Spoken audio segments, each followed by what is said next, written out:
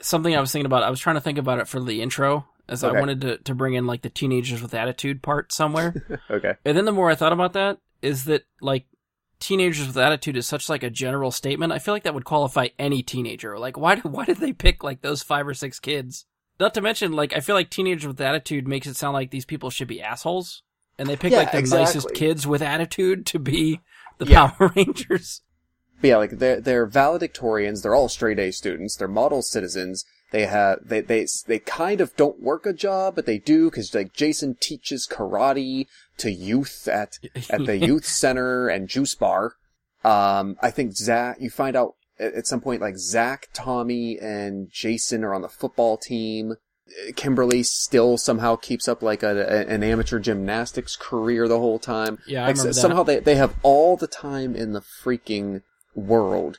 And you're right, they are, like, like, model citizens. Because I feel like with that description, like, teenagers with attitude, like, it's more likely Bulk and Skull should have been Power Rangers. Hey, Alpha, find the F-ups and get them here. Right.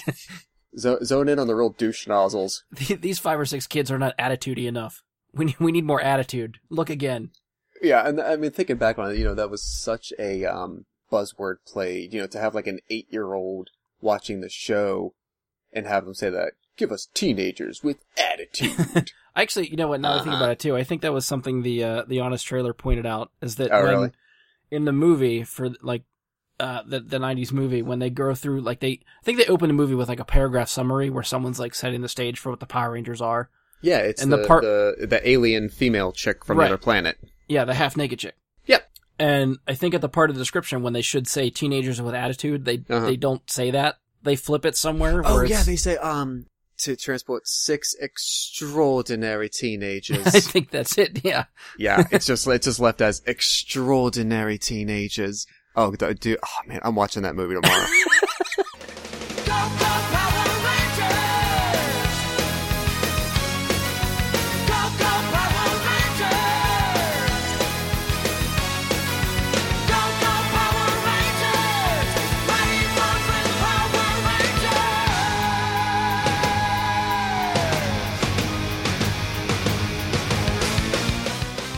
Hello and welcome to another episode of Bry Guy and his Super Friends. We know as well as you do that Rocky was the worst. Just the absolute worst. Horribly, horribly terrible. I'm your host, Brian Labick. My guest for this episode is the Alpha 5 to my Zordon, Josh Zorch. Aye, aye, aye! I was wondering if you'd go there. That was perfect. Just to preamble, as I've been doing for the last couple weeks, I just want to remind everyone that we're getting close to our 100th episode. This, I think, marks episode 90, if my count is correct. So we got 10 more to go before it's up there. We'll probably record before the 100th, so we might only have like another month or so. But my idea for that one is to get some, hopefully, fan interaction for that. So if you guys have any topic suggestions, questions, anything you may want to ask us, suggest to us, throw it out there. So if you would like to get in touch with us, you can either find us on the Facebook page, which is probably the most active place to find us. I think we're pretty active on Facebook. You can search for Bry Guy and Super Friends on Facebook or go to www.facebook.com/BryGuySuperFriends. You can also email us. We have an email address for bryguysuperfriends@gmail.com, or you can tweet us at BGSuperFriends on Twitter. All of those avenues work.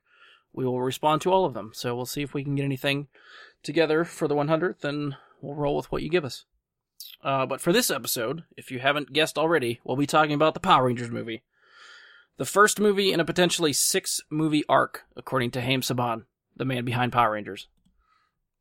And just to sort of set the stage, give us a little bit of synergy here. Fun fact, and it's something that Josh brought up to me before we actually started doing this. Probably a little over 2 years ago, Josh and I recorded the pilot episode for Bry Guy and his Super Friends. One of the topics we covered at that time was the Power Rangers short film that hit the internet a few weeks before that. When we recorded that episode, and then when it was finally uploaded, I think the date that I wrote down for that was March 22nd, 2015. So we're recording this one on March 30th, 2017. So this is just over 2 years, and we're still talking about Power Rangers. Just to sort of set the stage before we get in the movie, I wanted to sort of go back and just sort of, reminisce, maybe get a little bit nostalgic about our Power Rangers I don't know if I want to go as far as say fandom. Maybe more for you than me, but Yeah, a bit. Our experience with Power Rangers, we'll go that way. Sure. I don't know if mine I wouldn't say fandom in the way that the word has become used now, because it wasn't, after I dropped it when I was 12 years old, it wasn't something like, I kept hidden in my back pocket and didn't tell anyone about it, even though I harbored a secret, ongoing love for it. It's like, for a lot of people, Transformers are now, or Voltron, or He-Man, all those types of things. It was a big part, central part of my childhood, pop culture, that I still really, really enjoy if I ever went back to it. But, I don't have any, like Power Coin tattoos or anything. You may have some toys and memorabilia though, right? Quite a bit, yeah. There was probably 3 or 4 years in a row, birthdays and Christmas, where I got, all I asked for were, Power Ranger toys. And, I didn't go for the chintzy ones that were like, the 2 or 3 inch, little action figure toys. No, right. the ones I wanted were like the big, huge, like 10-inch figures and the Zords that were like a foot tall. Yeah, I remember those. Yeah, I got all those stashed away in the boxes. Not nearly in mint, don't get me wrong. A lot of, when you're 9 years old and you want to open your Christmas present, you're as careful as you can be, but some of those boxes took quite a beating. But yeah, it's still up in my mom's attic. There you go. See, now you got to bring it out and play with it, just for nostalgic's sake. Actually, I just remembered right now, when I was in my band in high school, we had like our practice area down in the basement of my parents' house, and for a little while I kind of turned it into, kind of like my lounging area as well. So like I brought one of our like rocking chairs down there, and this like big long extra like coffee table that we never used anymore. And for a while, I might be able to take out pictures somewhere.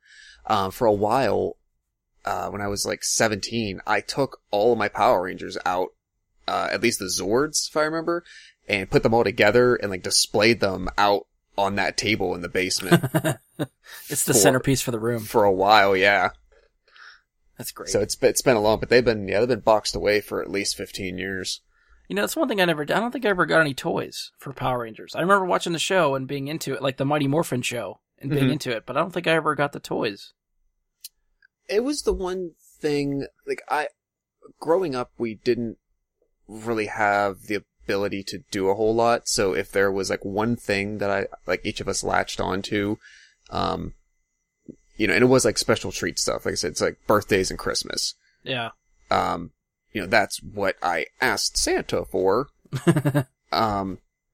So, like, fortunately, I was still able to, at the same time, listen to me and talking about, like, first world American kid growing up problems in the 90s. Like, come on.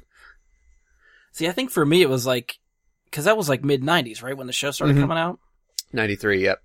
Okay. Yeah, I think, I got into the show, and then somewhere in, like, I want to say like 95 was when Hasbro started releasing Star Wars toys again. Like, they had been off the shelves forever, and then they started making new Star Wars toys. So that's where my, kid money went, was new Star Wars stuff. Okay. So I think I overlooked Power Rangers for more Star Wars stuff. Yeah, I left. I didn't really leave. I had wrestling toys when I was a kid, that went in conjunction with, the original Ninja Turtles toys. Mm-hmm. Little action figures. And then when I left those, that's when I was like 9, that's when I went to Power Rangers. There you go. And then I was there for like 3 years, and then I was 13 and realized I should probably stop watching this show. And, just like another, like at that point, like teenage obsessions took over, like music and stuff. So right. It just went from like one thing to another. So which one of the shows did you watch? Was it Mighty Morphin? Did you go past Mighty Morphin? I did, so I was trying to figure that out because I never really understood the whole delineation till years later. I don't really remember the show going through an official rebranding until maybe they went to Power Rangers Zeo. Right. And that was like season 5. So really the first 3 seasons are under the normal umbrella brand of Mighty Morphin Power Rangers. Mm-hmm. So for anyone that grew up like remembering it, like that takes you all the way through the introduction of the Green Ranger, the loss of the Green Ranger, the introduction of the White Ranger, the introduction of Lord Zed. You go through, you go through at least 3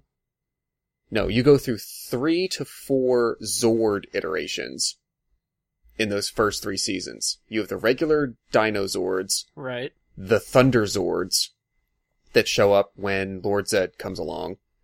The movie, and then the subsequent, like, 3rd season of the TV show, introduces the Ninja Zords.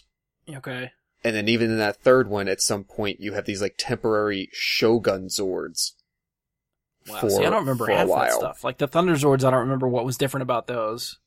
The Thunder Zords, so, like, they originally had, like, for instance, Jason, the Red Ranger, had the Tyrannosaurus Rex as a Dino Zord. Right. When the Thunder Zords replaced them, he got, like, a red dragon. Oh, shit, see, I don't even remember that. As his Zord. My knowledge must be lacking. I must be missing more. Like, I'm finding gaps now that we're talking about it in my Power Rangers knowledge. Yeah. Because I definitely watched the movie. Like, I remember the movie, and I remember the Zords from the movie coming over the television show. Yeah, and the Zords, when they put out the movie didn't address, like, oh no, they blew up the Thunder Zords, what can we do now? It was just basically like, oh, we're in crisis, and we're going to this other place to find a new source of power, and oh look, we got new Zords, it's the Ninja Zords, there you go. Yeah. They don't really address a transition like the TV show did from the Dino Zords to the Thunder Zords. Right. But you go all the way through season 3, which is, I'm pretty sure it's like 150 episodes almost. Jeez, oh man. In like 3 seasons. Before you ever get to what, at least how a Power Rangers wiki is, classifying things. You get to this second iteration called the Mighty Morphin Alien Rangers. Now this is when Rita, who along the way she tricks, or actually I think she kind of like puts a spell on / poisons Lord Zed into marrying her. Oh, I remember that. With like a love potion type magic thing. So they're still around, but Rita's father, Master Vile, shows up. I don't remember him though. On Earth, and he turns back time. And this was the weirdest iteration in the world because I do remember this seeming really weird. He shows up and turns back time on Earth, which reverts the Rangers to being like 11-year-olds again. And so Billy, being the, prodigy that he is, creates a machine to reverse their ages, even if it doesn't like move time up. But it only works on him. So the Billy character becomes like an 18-year-old again, while the other kids are left being kids the whole season. Oh, that would be weird. And it's strange, and like the whole season is them having to travel through time to find these these pieces of the Zeo crystal, which ends up. So that's where the Zeo brand comes from afterward, but as you saw, we'll get to plays a role in the new iteration of the movie, right? Canon that they've created. So they use all these particles of Zeo crystals to bring them all together to set time and space right, and then that's pretty much the end of the season. And then the next one is, as I said, what I remember as being like the first official rebranding on TV. Like on TV, they never said it. They never called it the Alien Rangers. That was not the name of the show. Yeah. But once they became Power Rangers Zeo the following year, then it did. And that's kind of where, like a little bit, like halfway through that is where I jumped off. Okay. Yeah, I don't remember that at all, so I must have bailed before that. It must have been somewhere right after the movie, I think. Because I remember, like I said, I remember that stuff happening in the TV show. Mm-hmm. But I don't really remember anything after that. It just all feels like a blur. And we did actually, Josh and I were looking at this on Netflix before we started recording. There are like 15 different versions of Power Rangers on Netflix right now. If not more. So if you decide to feel nostalgic and you want to go back and try to watch some of these or watch them for the first time and see what you were missing way back when, they are out there. There's a shit ton of Power Rangers to watch. There are, and even like the original series and everything. It seems like it's all there, other than the feature films, Power Rangers the movie and Power Rangers Turbo, which save yourself an hour and a half. Do not watch that piece of crap. Other than the films, the TV show's all there. I'd never seen the Turbo one, but I did see the Mighty Morphin Power Rangers, the movie, like the first one. And I think a couple years ago, Eric and I, it was on Netflix at the time, and Eric and I decided to watch it one Saturday night when we had nothing going on, and yeah, it does not hold up. It's pretty bad. It's really choppy. Like you see the skeleton of a story there, but the other half of it is just really ridiculous, and the production value in a lot of places is really lame. Although it does open, well, somewhat open, almost open. One of the first scenes is them, this is also, if you remember, it opens with the teenagers skydiving for charity. Yeah. I'm like, first of all, what insurance company is going to allow something where minors are skydiving when they're not doing it, like, in tandem or with adults or anything? Hey, just fly. Because I remember Bulk and Skull are up in the plane with them. Right. So there's like the 6 of them. So there's like 8 teenagers that these adult pilots just take up, 15, 20,000 feet in the air. They're like, all right, go ahead, kids. Yeah, that movie is so rooted in the 90s. Like, that was the extreme sports era. Yeah, X Games, yeah. Yeah. And then, like, right after that, there's a whole, 5-minute long sequence of them rollerblading down the road. Oh, I forgot about that. Because so bad. Because while they're skydiving, they used the Chili Peppers cover of Higher Ground, Stevie Wonder. Yeah. Stevie Wonder song while they're skydiving. Oh, that's amazing. Yeah, and then Tommy has to come down with that surfboard thing, the snowboard. Of course, because he can't skydive like a normal person. No, there's got to be something to just make us. And the thing was, every little, I don't know about little girls at the time, every little boy who was a Power Rangers fan, everybody already idolized Tommy. He was just the epitome of freaking cool in every way. But they're like, oh no, we need to give him just this extra little element to be different, but still makes no effing sense. But they won't realize it because they're 10. Yeah. Oh, good times. And as much as we bash it too, I do kind of want to go back and watch it now just to poke at it. Oh, hell yeah. See how it goes. All right, so we're going to try to get into probably the movie. So, before we get into it, I'm going to throw out the spoiler warning just because I think it's easier for us to talk about just as, freely as we need to, because I don't know how quickly we'll want to get into spoilers, so this just makes it easier. So if you haven't seen the movie yet and don't want to be spoiled, just pause this now. You can come back to us after you've seen the movie. We'll be here waiting for you. So this is your final warning. Spoilers for Power Rangers to follow.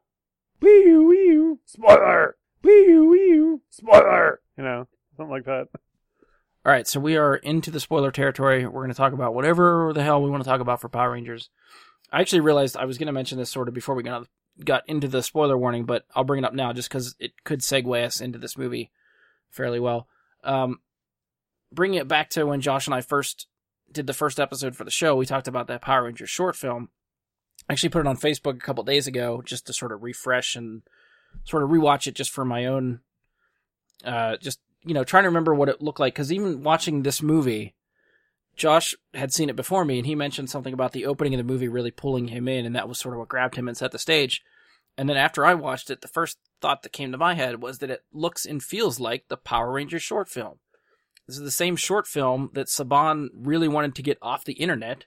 Yeah. Because it was screwing with the Power Rangers brand, according to him. And I think he even did get it pulled for a couple days, and then it ended up coming back. They, settled or decided they were going to allow it if it was strictly labeled as not being connected to the Power Rangers universe and all that stuff. So it was able to be broadcast on YouTube again. But yeah, even after watching it again recently, I feel even more solid that that's sort of where they're pulling that tone from, is that short film. Yeah, and it was funny because I made that comment about my review of the movie at first without even making that connection. Like, I knew tonally and, like, for cinematography and everything, I really, like I said, the opening of that movie really, it just hooks you from the beginning with how, like, grounded and, realistic it feels. But it wasn't until you had pointed that out that I'm like, oh yeah, that might be it. 'Cause I'm kind of remembering why I liked the fan film so much, that I was happy to see it, kind of legitimized. Yeah, because that fan film, like, it feels like they're in a war, and this one, the movie opens it feels like it's just, worldwide destruction and shit's hitting the fan, and this is like real stakes almost. Yeah, definitely. It really grasps you right away when, like, you just see a Red Ranger and his armor is just absolutely torn to hell. Yeah. He looks he's on, I mean, and he is, like, he's on his, last wind. And, like the worst moments that you see, Iron Man in some of the Avengers films, some of the state that his suits get in and whatnot, like, that's what these Rangers look like. And just right from, they're like crawling on the ground, they're going through the mud, the sky's overcast, and it's very black, and it's a prehistoric time on Earth where this scene, this last stand scene is taking place, and just the mood of it all, just, I mean, it not in the same way obviously, but it kind of reminded me like Logan, like the opening to that movie, most of its purpose really, it doesn't really have a purpose per se, it's to let you know what the rest of the movie's going to be like. Oh yeah, it's setting the stage. Absolutely, 100%. The curtain comes up. What are you going to see first to get a sense of what to expect for the rest? That's how both of these movies open, and this one did it excellently. Yeah. Do we want to start with the opening and just go from there, or do you want to do just like overall impressions and then we'll sort of spin off from there? Sure. Yeah, you go first. Are we doing overall impressions? Yeah. Yeah, like we're talking, I think that the beginning of the film definitely set the stage. I think it did its job. It was a good departure from what we... if you go back and watch the show or the old movies, they have such a cheesy, campy feel to them, and this did not have that, which means I think it accomplished what they wanted to do. They wanted...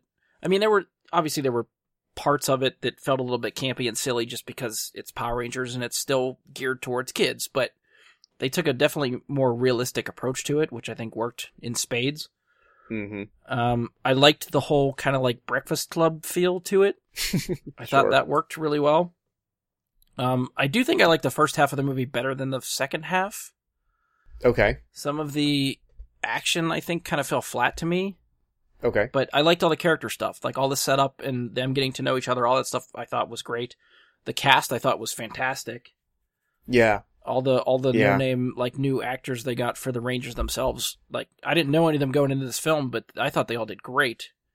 Yeah, I agree. There was only one, from the beginning when I first saw the posters and whatnot, I thought, Kimberly looks so familiar to me, but I didn't know if she just had, like, one of those faces.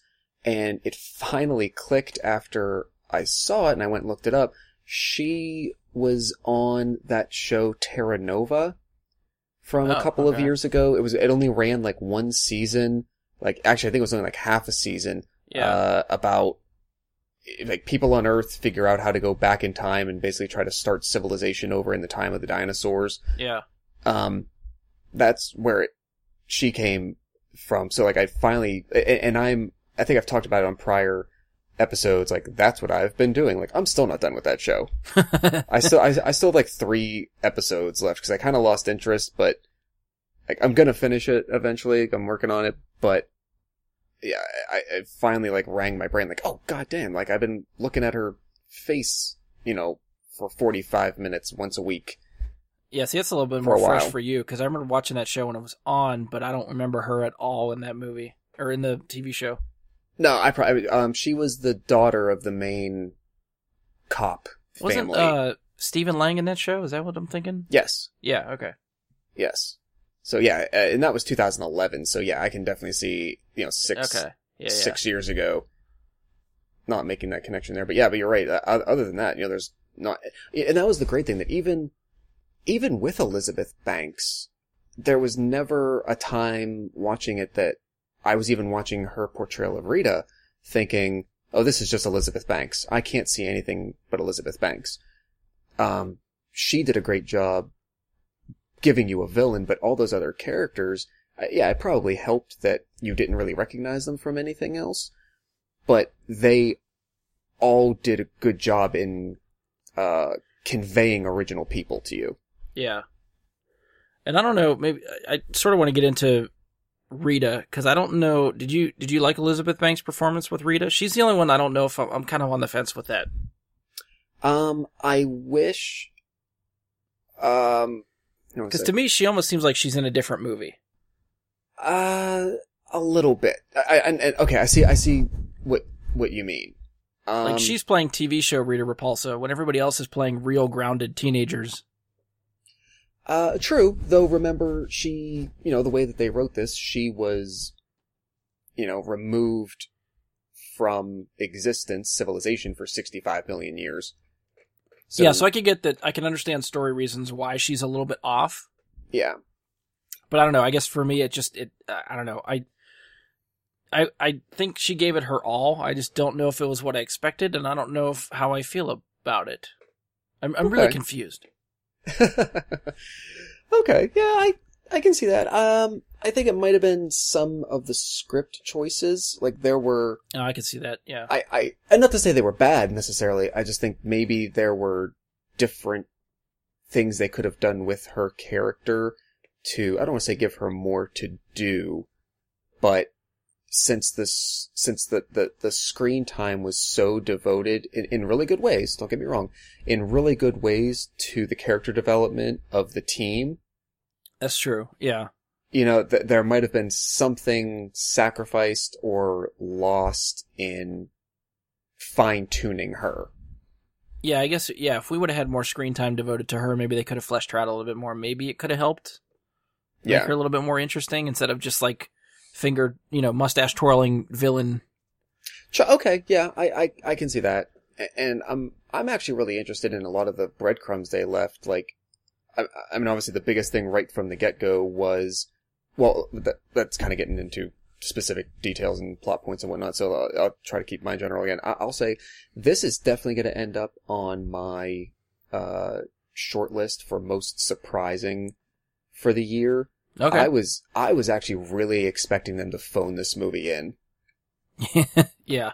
I really did. I figured it would be a marketing ploy. It would be a way to just put out something that everyone knows and have a strong opening 2 weeks to get those nostalgia dollars. But and that would be it. But I can't say that at all. I don't think I can. They came up with something very original. They didn't, even though they kept a lot of the same canon, it didn't seem like they were afraid to change anything they wanted. Yeah, and sort of jumping off from when we talked about the short film that came out 2 years ago, it probably took about 2 years for them to go through production for this movie. Mm-hmm. I don't remember if the reboot was announced before or after the short film. I want to say like it was around the same time. Like, I feel like rumor. I mean, you figure like with script writing and pre-production, it was already begun by at least at the time the fan film was, put online. But I think it pretty much was sort of, just recently confirmed that, production will be beginning on a Power Rangers reboot movie. Right. Okay.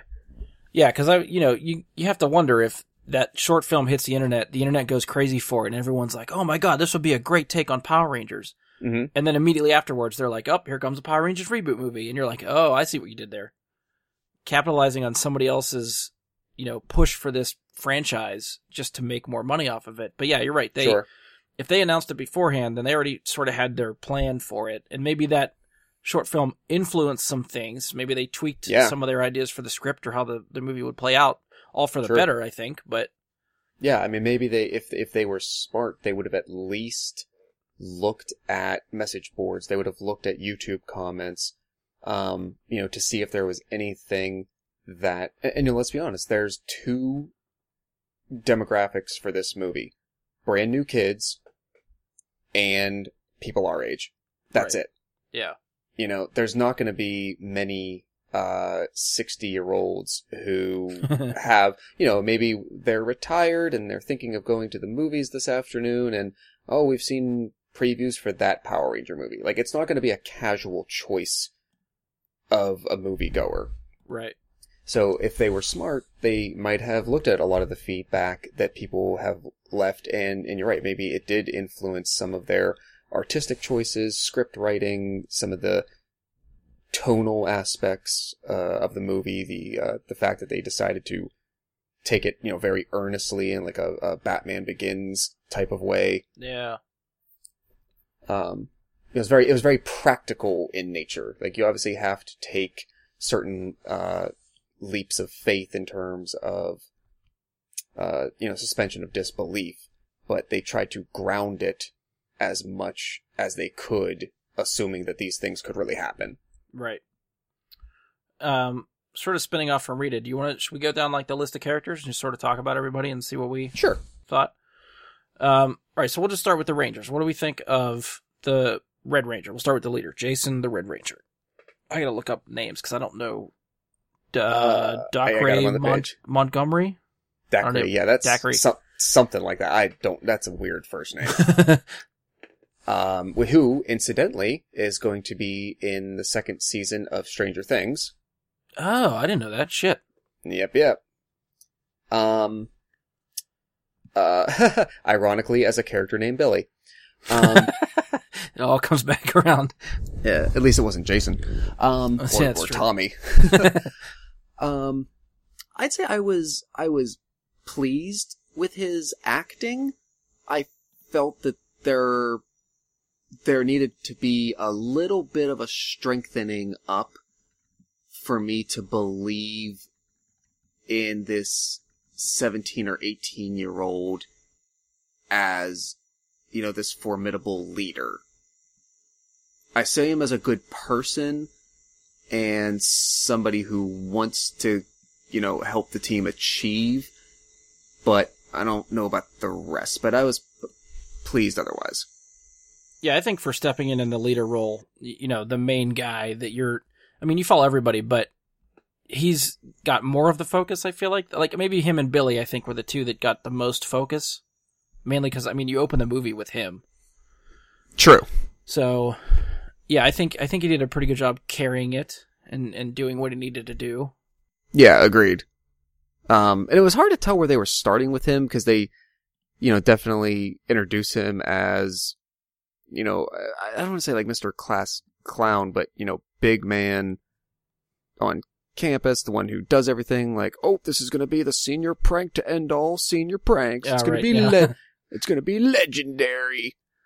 But I don't know, sometimes what they forget with that kind of like archetypal character is, if you are 18 and you think you're going to do something at high school that people will still be talking about when you're 40, like, you're just setting yourself up for a really crappy life. Oh, yeah. So, like, they moved away from that archetype pretty quickly. I just didn't know where they were going initially. I will say, too, that joke with the bull, or the cow, whatever yeah. they were moving, like, Oh, yeah. to set up the movie with that joke, like, that, I think, got the biggest laugh out of the theater. Yeah, because I was not expecting them to go that mature Yeah. with it. And not to say I've seen it before, but you kind of have. Like, I saw that joke in City Slickers 2, Right. 25 years ago. Yeah, it's an old joke, but you can still play it a little bit differently each time. Yeah, that's true. And yeah, you're right, because with some of the wording, his friend was like, oh, I was wondering, because it was really big and I had to use two hands. And he even started doing the motion. Like, I was like, oh, God. But yeah, it worked. I like that. I'm just going to go down to IMDb. Naomi Scott for Kimberly is next. Yes, what do we think she's of her? she's the one I mentioned was on Terra Nova. I liked her. I think I've always been drawn to the. I've given my personality, the music that I like, the way I prefer to dress, those very basic aesthetic things, I've always been, drawn to the sort of rebel girl, so to speak. Okay. So, and for people who are like in transition, trying to find themselves and, going through a questioning of things, and that's all wrapped up in being a teenager. Right. I really gravitated towards that, 'cause it probably reminded me a lot of my teenage years. I guess I felt like I went through a lot of that myself. Yeah. And so I gravitated towards that, but, I felt she was one of the more natural acting of the team at times. And I'll give it up we'll get to him in a minute, but when we get to the actor who played Billy, I mean, hands down, he freaking won it for me. Yeah. But definitely, especially compared to Trini and Zach, she felt, and even Jason at times, her acting felt the most natural, the most fluid. I mean, I feel like they gave her a little bit more to do, too. Mm-hmm. Like, everybody, I guess, has their arc, but I guess hers is a little bit more prominent than, say, like Zach or Trini's. Very true. So I think that makes her stand out a little bit more, makes her a little bit more memorable. And yeah, I think she did a great job with everything she had to work with there. Mm-hmm. And like you mentioned, CJ Seiler, I guess is how or RJ, sorry, I'm messing letters up. RJ Seiler, who played Billy. Yeah, he was the heart and soul of that movie. Yeah. And I mean, it can't be ignored that, right up front, the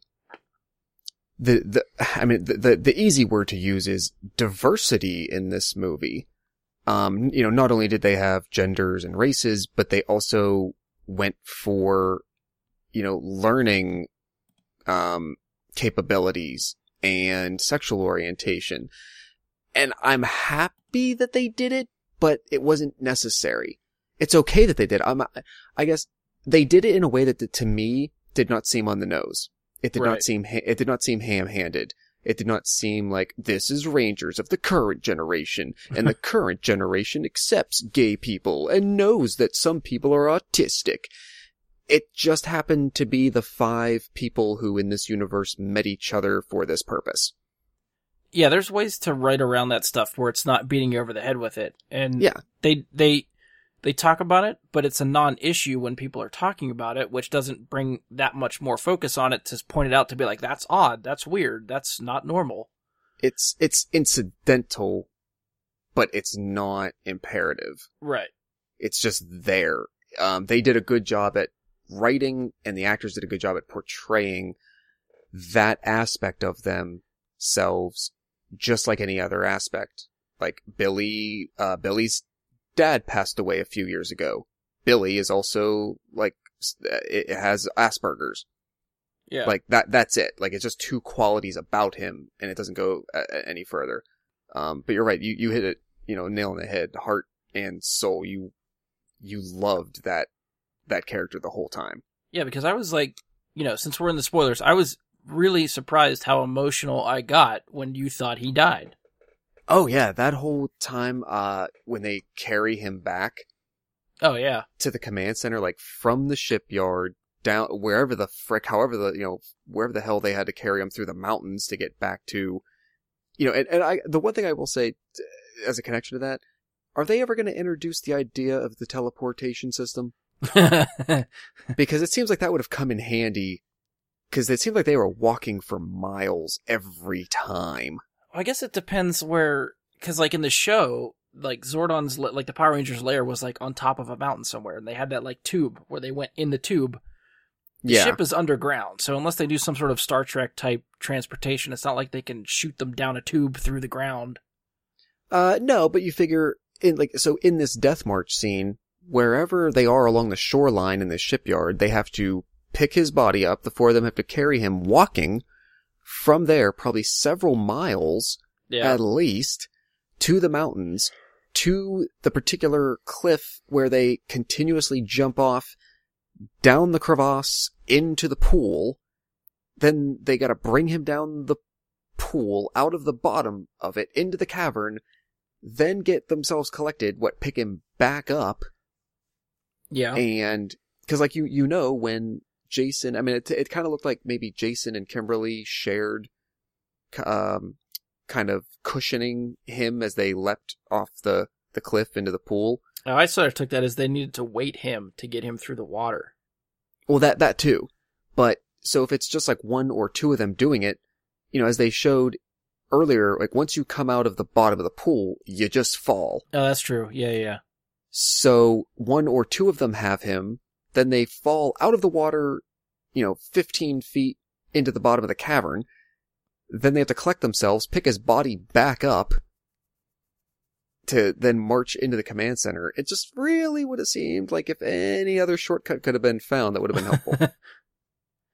I guess it kind of defeats the purpose of having the song montage of them carrying him like Christ to the, to the cliff where they drop him off. Yeah. Yeah, but no, I did the same thing that time where they're walking him into the command center, especially, and just as they're putting him down, I definitely felt the feels. It was even that's one of the points where I think I can point to the actors and say they did a great job, because even just their reactions of like carrying his body and them breaking up as they're bringing him there, like that was what got me. Yeah, good point. All right, next on the list we have Ludi Lin, who played Zach. Who, I mean, I think he did a good job, but out of the 5, I think he was the most forgettable to me. Yeah. I don't know if it's just because they didn't give him too much to do or what, but yeah, I think he was the least memorable to me out of the 5. Yeah, that's a good point, because you even got a bit more of Trini in other scenes, and eventually you get some kind of human insight into Zach with his mother and where he lives. Right.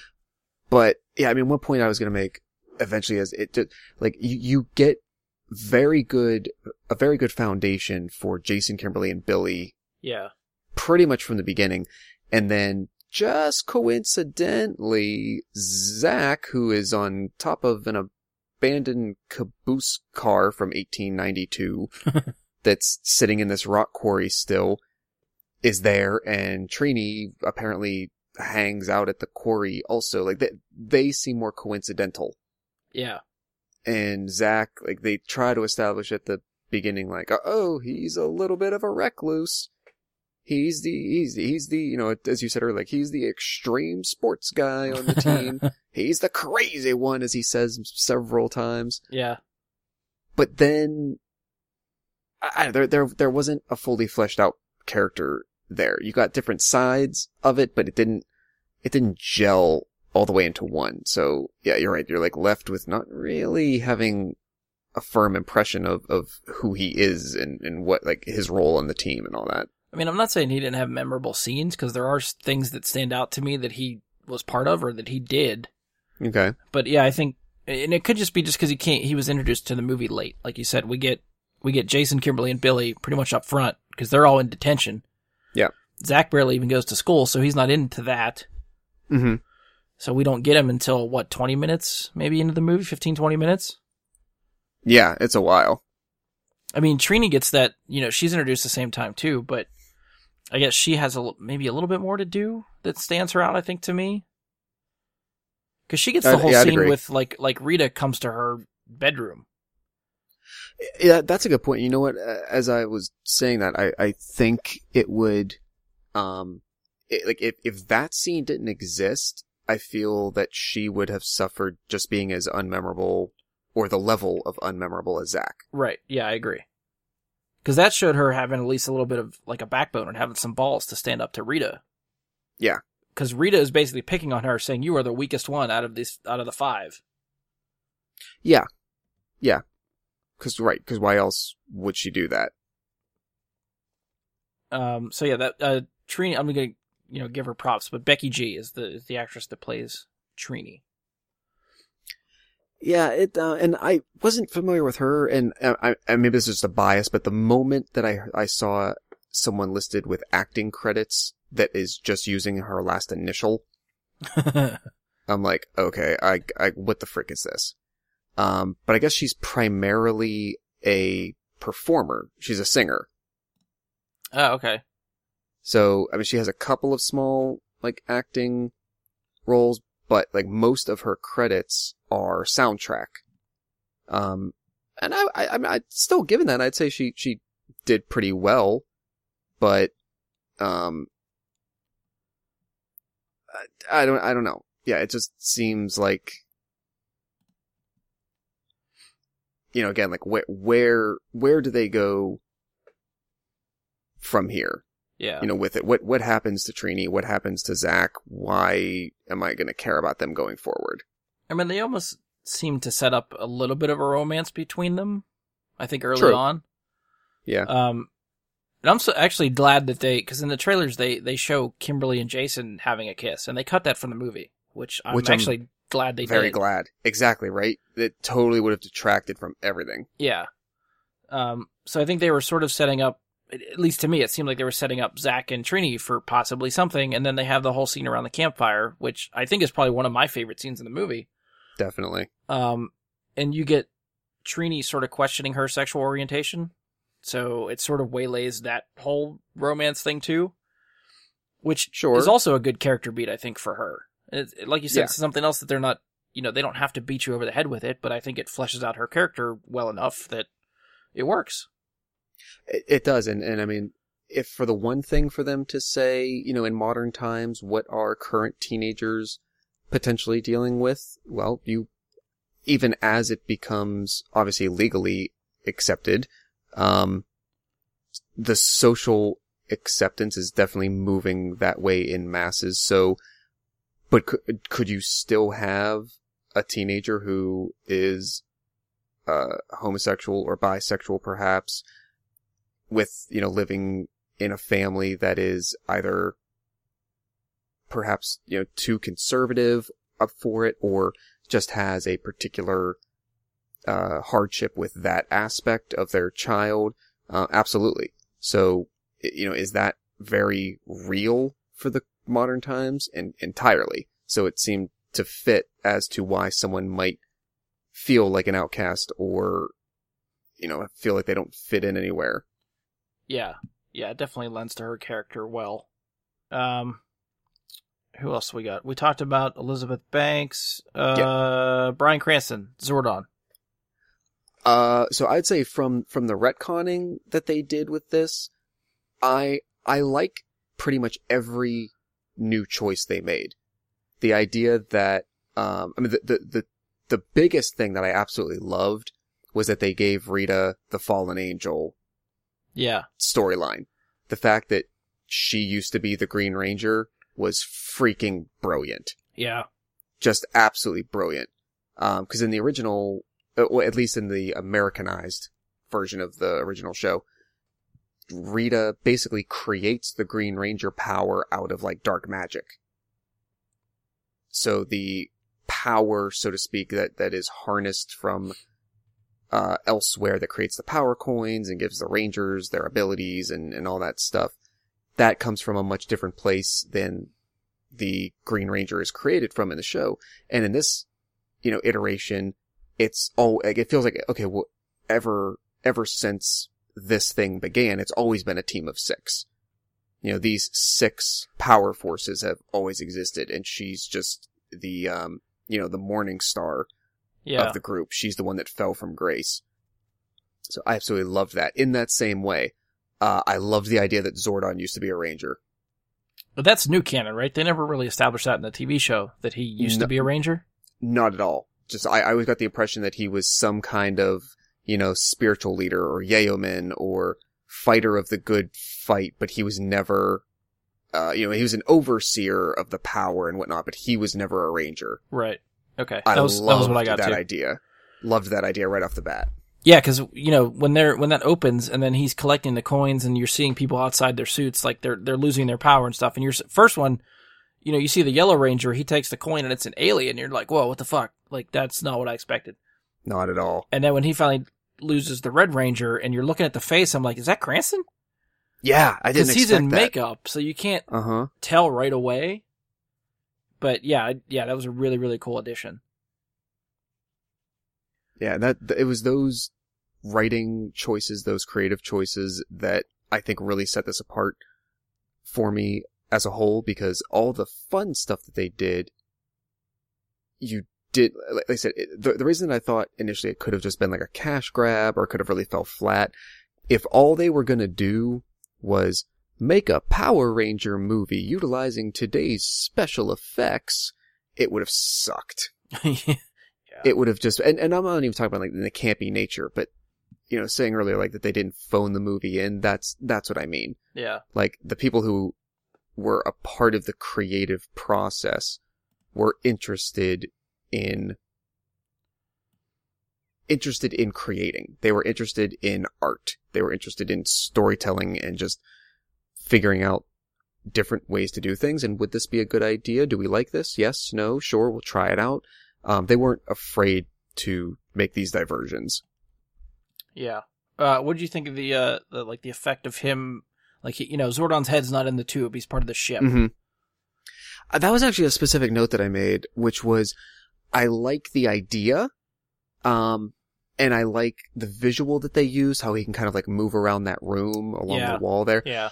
The only thing about it though is, I mean, go back to Bryan Cranston's earliest acting roles you can find that are easy to find, like obviously like Malcolm in the Middle, and the one or two times he was on Seinfeld as the dentist.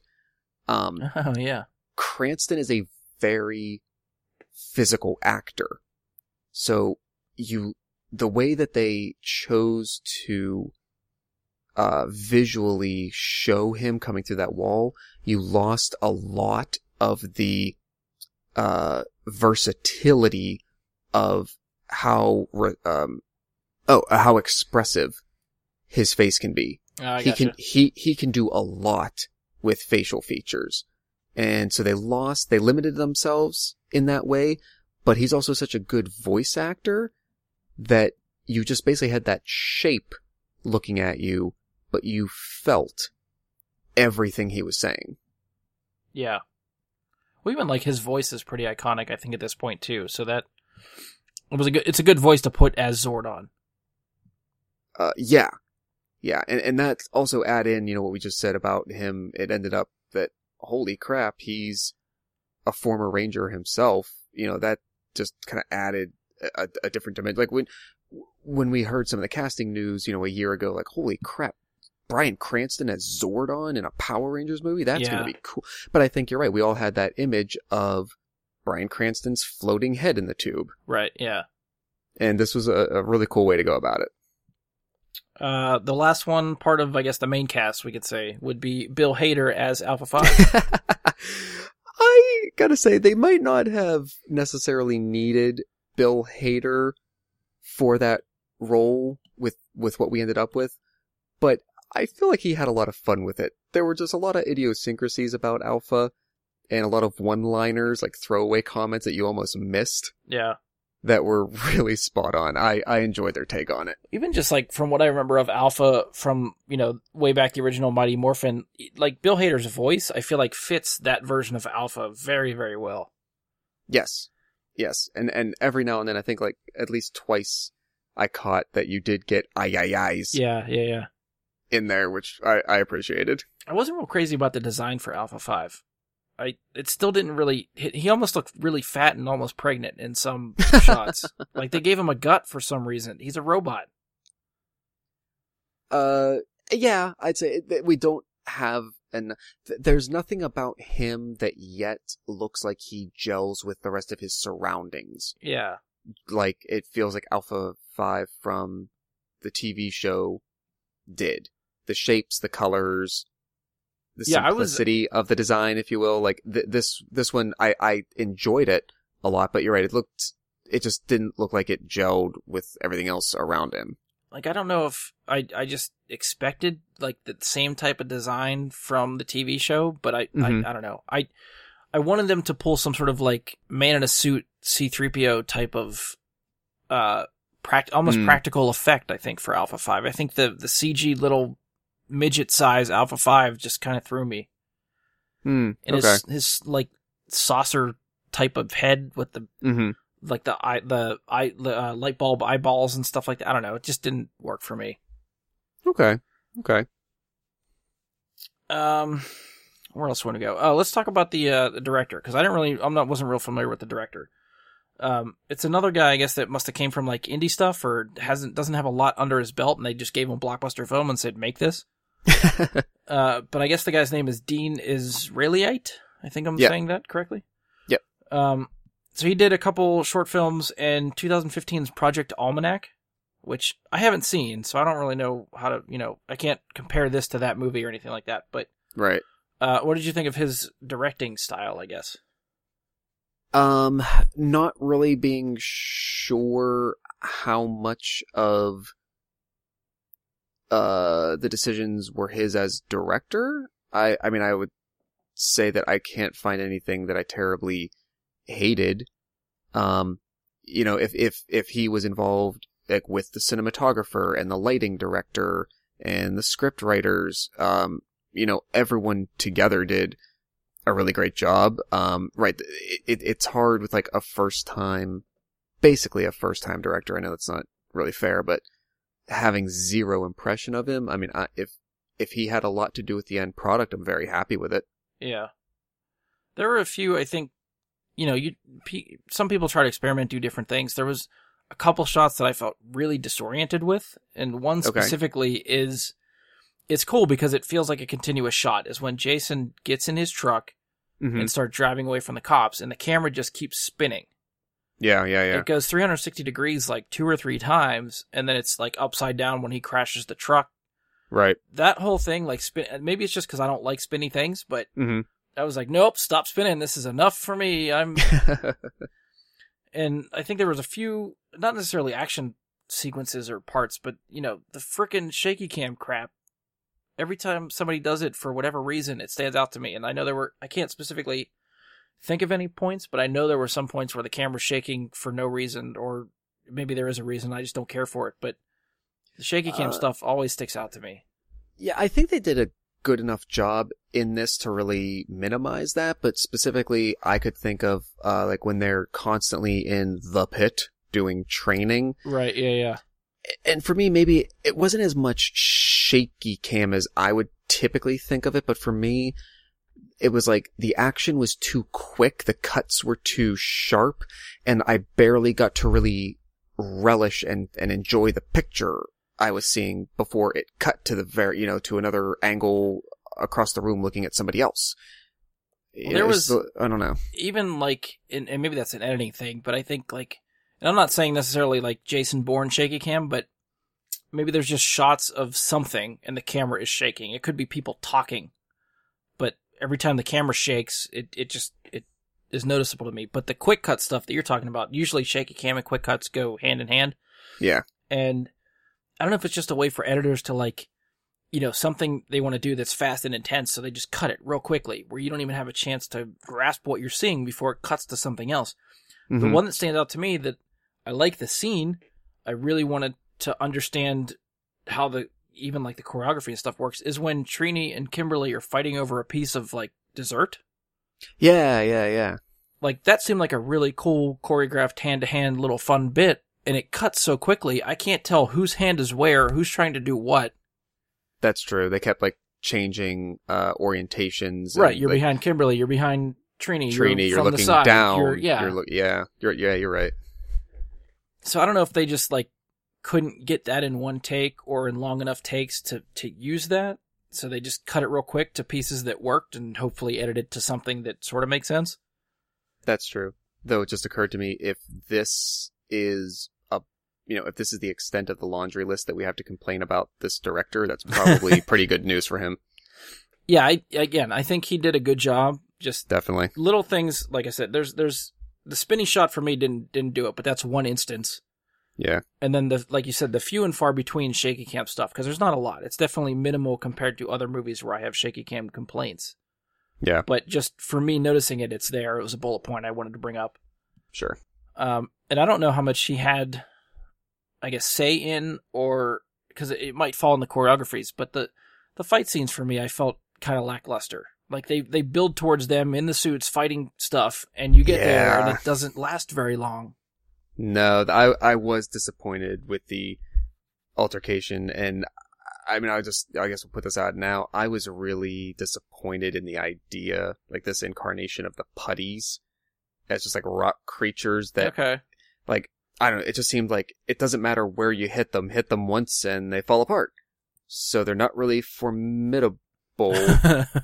And yeah, you're right. Like they had this whole build up with the characters and it was great. You're right. Like the first, like 75% of the movie, then they get those suits and then they start fighting. You get about 60 seconds maybe of putty fighting.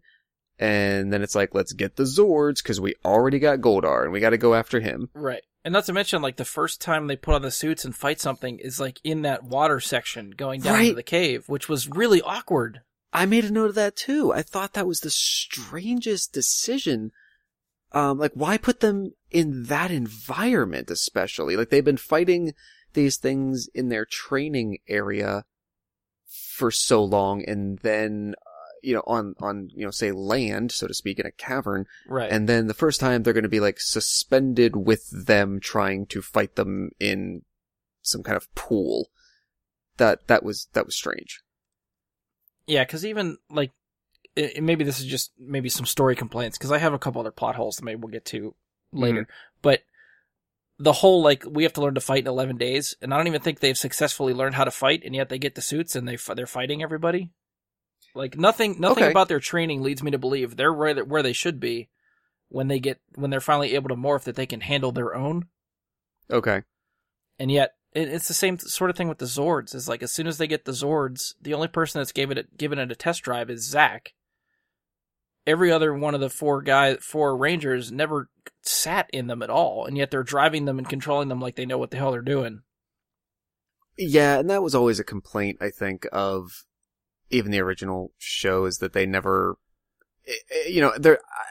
upon seeing it the second time today, I think there was I want to say a throwaway line per se, but like a one-liner where Alpha first shows them the Zords.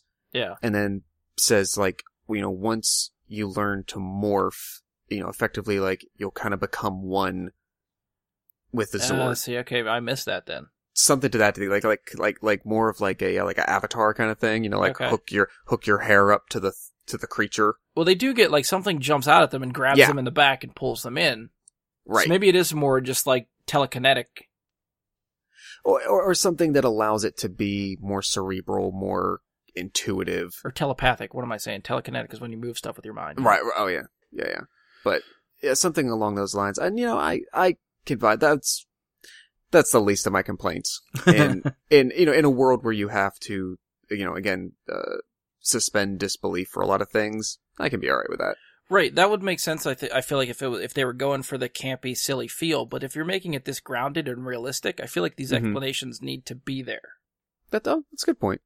Like, if you're setting up this tone in this type of universe, you can't expect people to just forget the stuff that you're setting up. That is a good point.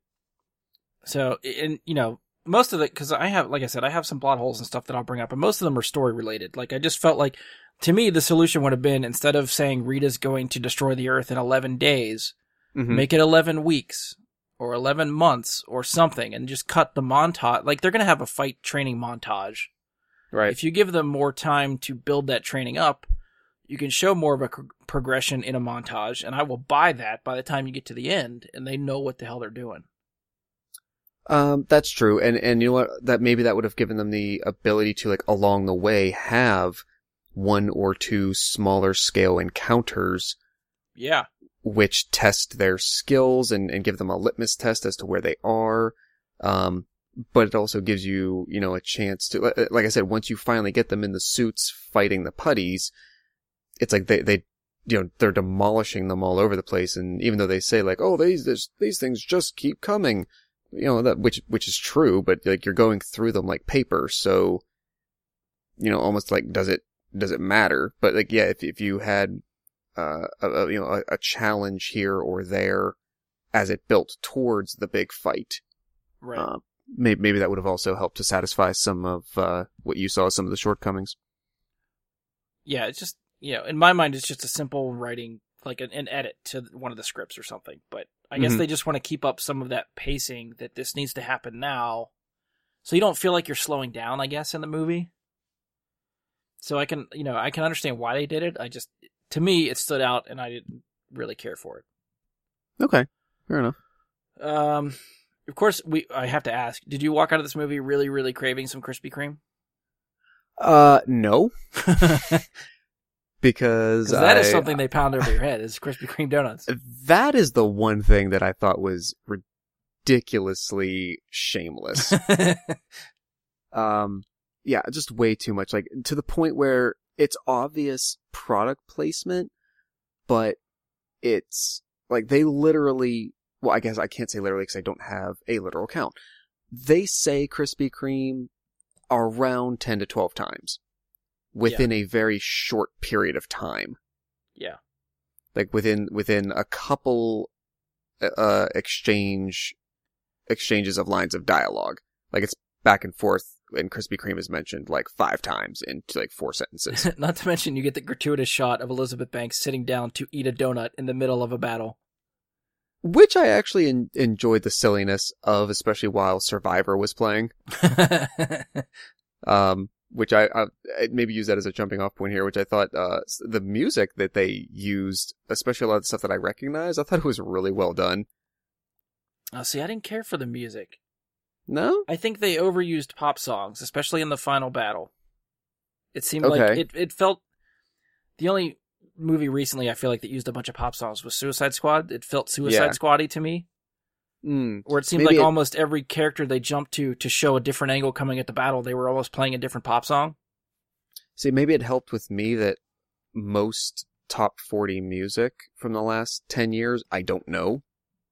So there's a lot that I may not have recognized. It might have just otherwise sounded like a soundtrack song or something. Right, okay.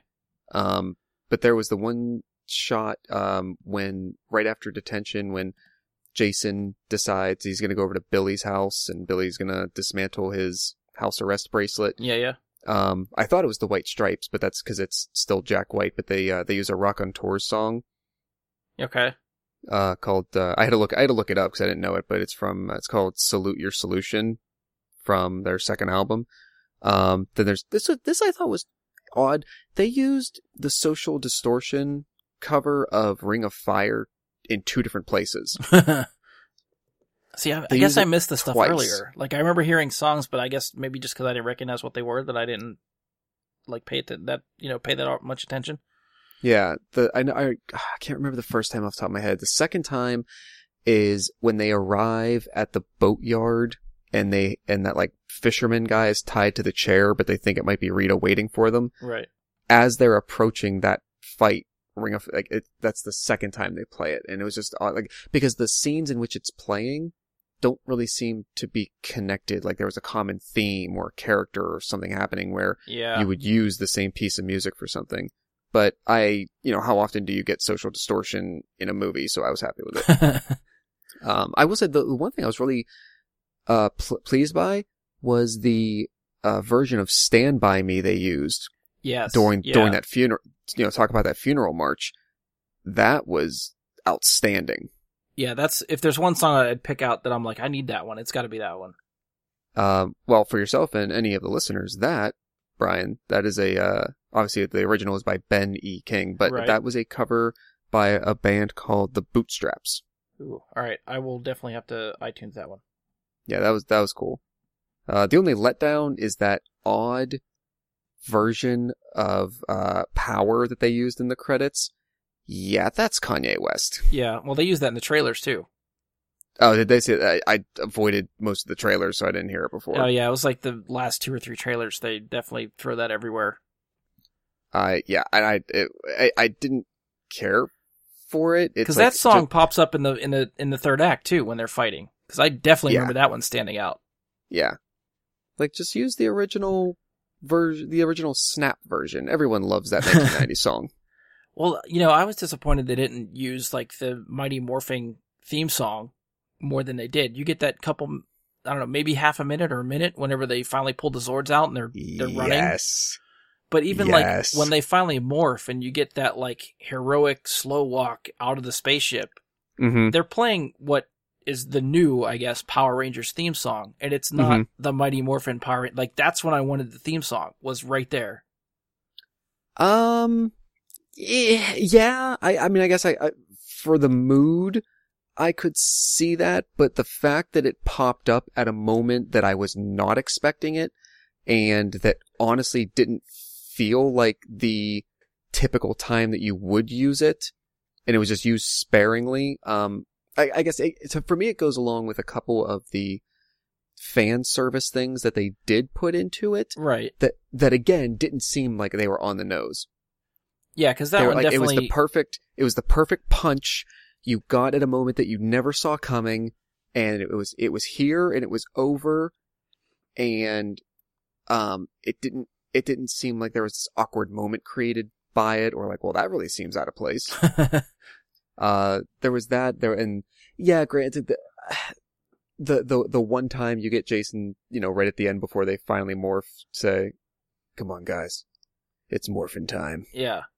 You get that, but I think my absolute favorite actually was, when Rita has, she's building Goldar, and you actually get her say the line, "Make my monster grow." Oh, I died. Yeah, I got that one too. I loved that. It's funny because I saw it with Sarah, obviously, and my wife, and we're talking about it so much, and she did not grow up watching these. So, like, did you have to explain that part to her? A little bit. I think she might have recognized a couple things, so she might have known that, but, like, there was a lot. I think she enjoyed it as well very much, but, like, there was a lot to the sort of mythology and backstory of, the old series that I told her about, and this was different, and they changed some of the stuff we talked about before, like, well, Rita was never a ranger, and here's how the Green Ranger worked, and then Zordon wasn't a ranger either, and I had to tell her all that. But yeah, just those little moments of homage without it really being like on the nose. I really appreciated. They handled that really well. Were there any other Easter eggs that stuck out to you? Did you make notes of any of those? If I think of Easter eggs per se, well, not anything that jumped out at me that I noticed that would have been like an allusion to like the Juice Bar or Bulk and Skull, who I'm sorely missing from this movie. I really hope there's some kind of Bulk and Skull type character in the sequel. But no, I might have passed me by. Why? Did you have a laundry list? I didn't think of any when I was in there, but just watching reviews and hearing people talk about the movie, there was a few that I heard or read about. Okay. I guess the original actress that plays Trini, like, tragically died. I don't remember when. 2001. Okay. The girl that plays Trini at one point is wearing a shirt that's got the year 1973 on it, which I guess was the year that actress was born. Oh, okay. Okay, I can see that. So that was one. Cool. The truck that Jason gets into is a red Ranger. Ranger. Yeah. Yeah, I read that one. So I thought that was pretty cheeky.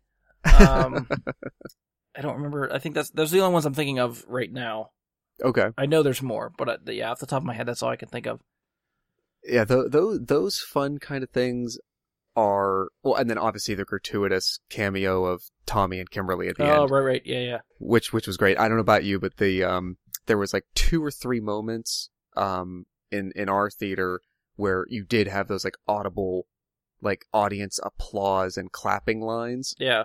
One was when the theme song came on with the Zords. That was a definite fist pump moment, I think. Yes. And then, yeah, when you saw Jason David Frank and Amy Jo Johnson on screen, everyone in the theater was like, "Oh!" Which part of me is like just believing that it's actually Tommy and Kimberly, like, living happily ever after somewhere. Like, they've started a family, they're just living in Angel Grove. Uh-huh.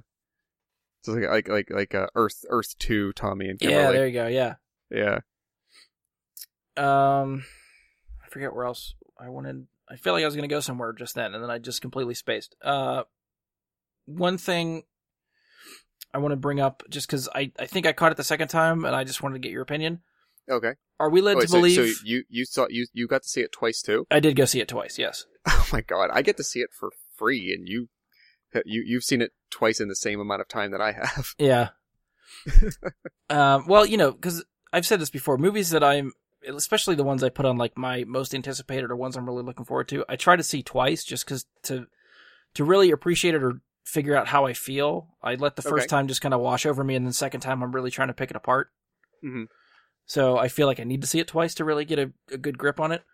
Gotcha. But yeah, after the second time, I feel like we're led to believe that Zordon and Alpha are responsible for the dinosaur extinction. Right. Yeah, I picked that up the second time as well. Like, I kind of questioned it the first time. Like, it occurred to me much later. But because like Alpha definitely says they've been waiting 65 million years. 5 million years. In the beginning, still on Earth. He's putting the power coins in the ground, and he says, "Alpha, send the meteor to my position." Yeah. So if that's the meteor that made the dinosaurs go extinct, that's totally their fault. I would think for them to specifically now, yeah. How often, when you're having history discussions about the era of dinosaurs, 65 million is literally probably the most common time frame used. Other than any other to generically describe the era of the dinosaurs on planet Earth. Right. So I think it would be highly suspect for them to say coincidentally, oh no, I mean that was a meteor, but it was more localized. Yeah, it wasn't that meteor, it was just the first that one. meteor. Yeah. Although the planet looked, well, I'd say the planet looked pretty wrecked, although that could have just been the small little area where they were in having this war. Yeah. 'Cause it also seemed like, well, I don't know, because they said that they came, like, I mean, did you get the impression that they were not beings of Earth? Correct. They just happened to, either they followed Rita there because she was after the piece of the crystal that was there, or they went there first to protect it, feeling that is where she was heading. One way or another, that's where they all ended up. Not that they were previous incarnations of life on Earth. Right, yeah, that's what I got. Their battle took them to Earth. Right. So yeah, maybe however long that portion of the battle had been waging, who knows? That could have been the last 5 minutes that they arrive on Earth finally, or it could have been, going on for days, and she finally decimates them, and the whole place is wrecked. Which I feel like is even funnier, that it takes a frickin' meteor for Zordon to defeat Rita, and all the Power Rangers have to do is bitch slap her out into outer space. Yeah, okay, so I was going to come to this later, yeah, because like one of the only major huge plot points that I found was exactly that not only, yeah, did she literally basically kill at least 4, if not 5 other Rangers, but you're right, it took a literal act of, the galactic body to assist them in dealing with her. But this pretty much newly formed team that hasn't, if you get the impression that like maybe Zordon's team was together for like hundreds of years. Right. Potentially. And yeah, this like ragtag team of teenagers from Angel Grove somehow, obviously they don't end up killing her per se, but they still foil her plans. They stop her from getting the same thing that she killed Zordon's whole team to get. And there was a little bit of an imbalance there. Yeah. Well, I think that's probably good to segue as any. Do you want to go through my list of plot holes? I don't know if you have anything else you want to bring up with the movie in general before I try to poke at it, I guess. Well, just a couple fun things I found. As we talked about earlier about like the adult jokes, so to speak. Yeah. I liked in the command center when, either Alpha or Zordon first asks them like, have any of you ever morphed? It's Zach replies, yes, actually, but only in the shower. Yeah. That was good. 'Cause that was like an unnecessary adult joke that landed really well. Yeah. Like they didn't need to make that joke, but it was funny.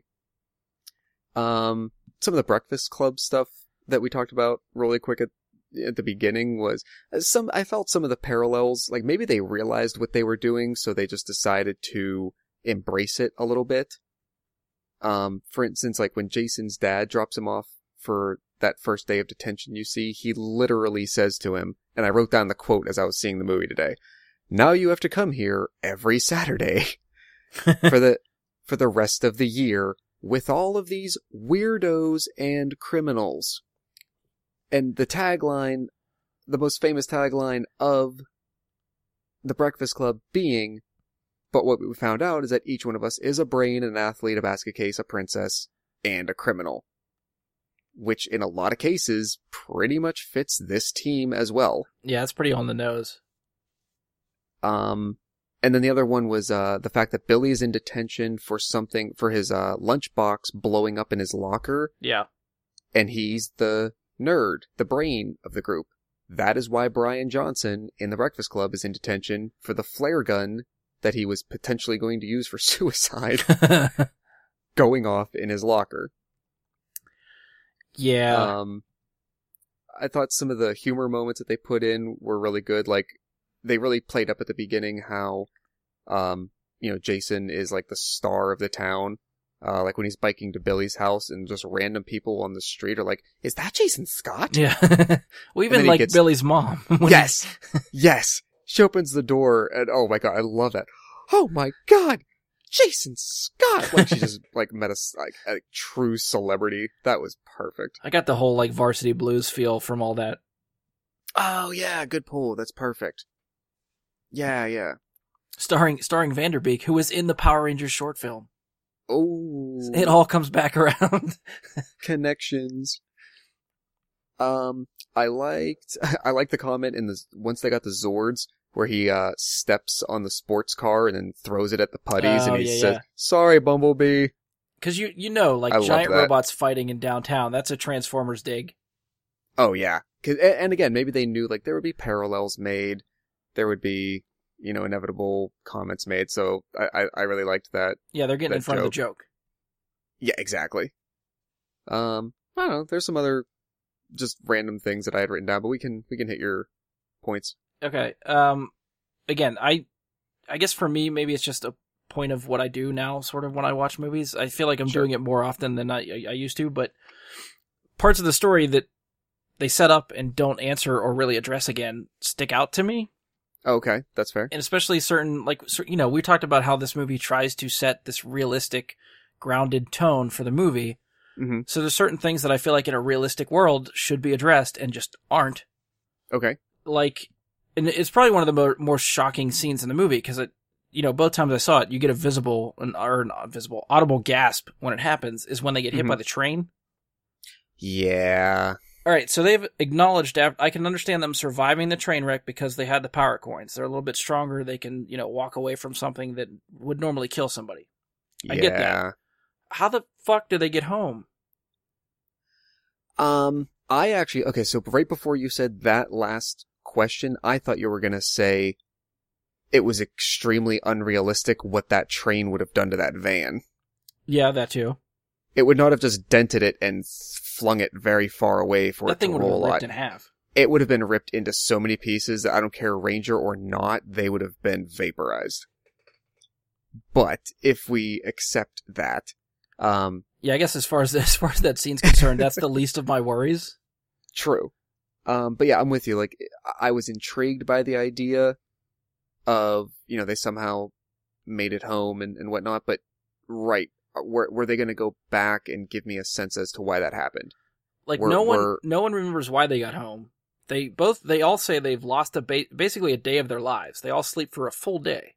Yeah, it was like lost time. Yeah. But it's never addressed after that how they got from point A to point B.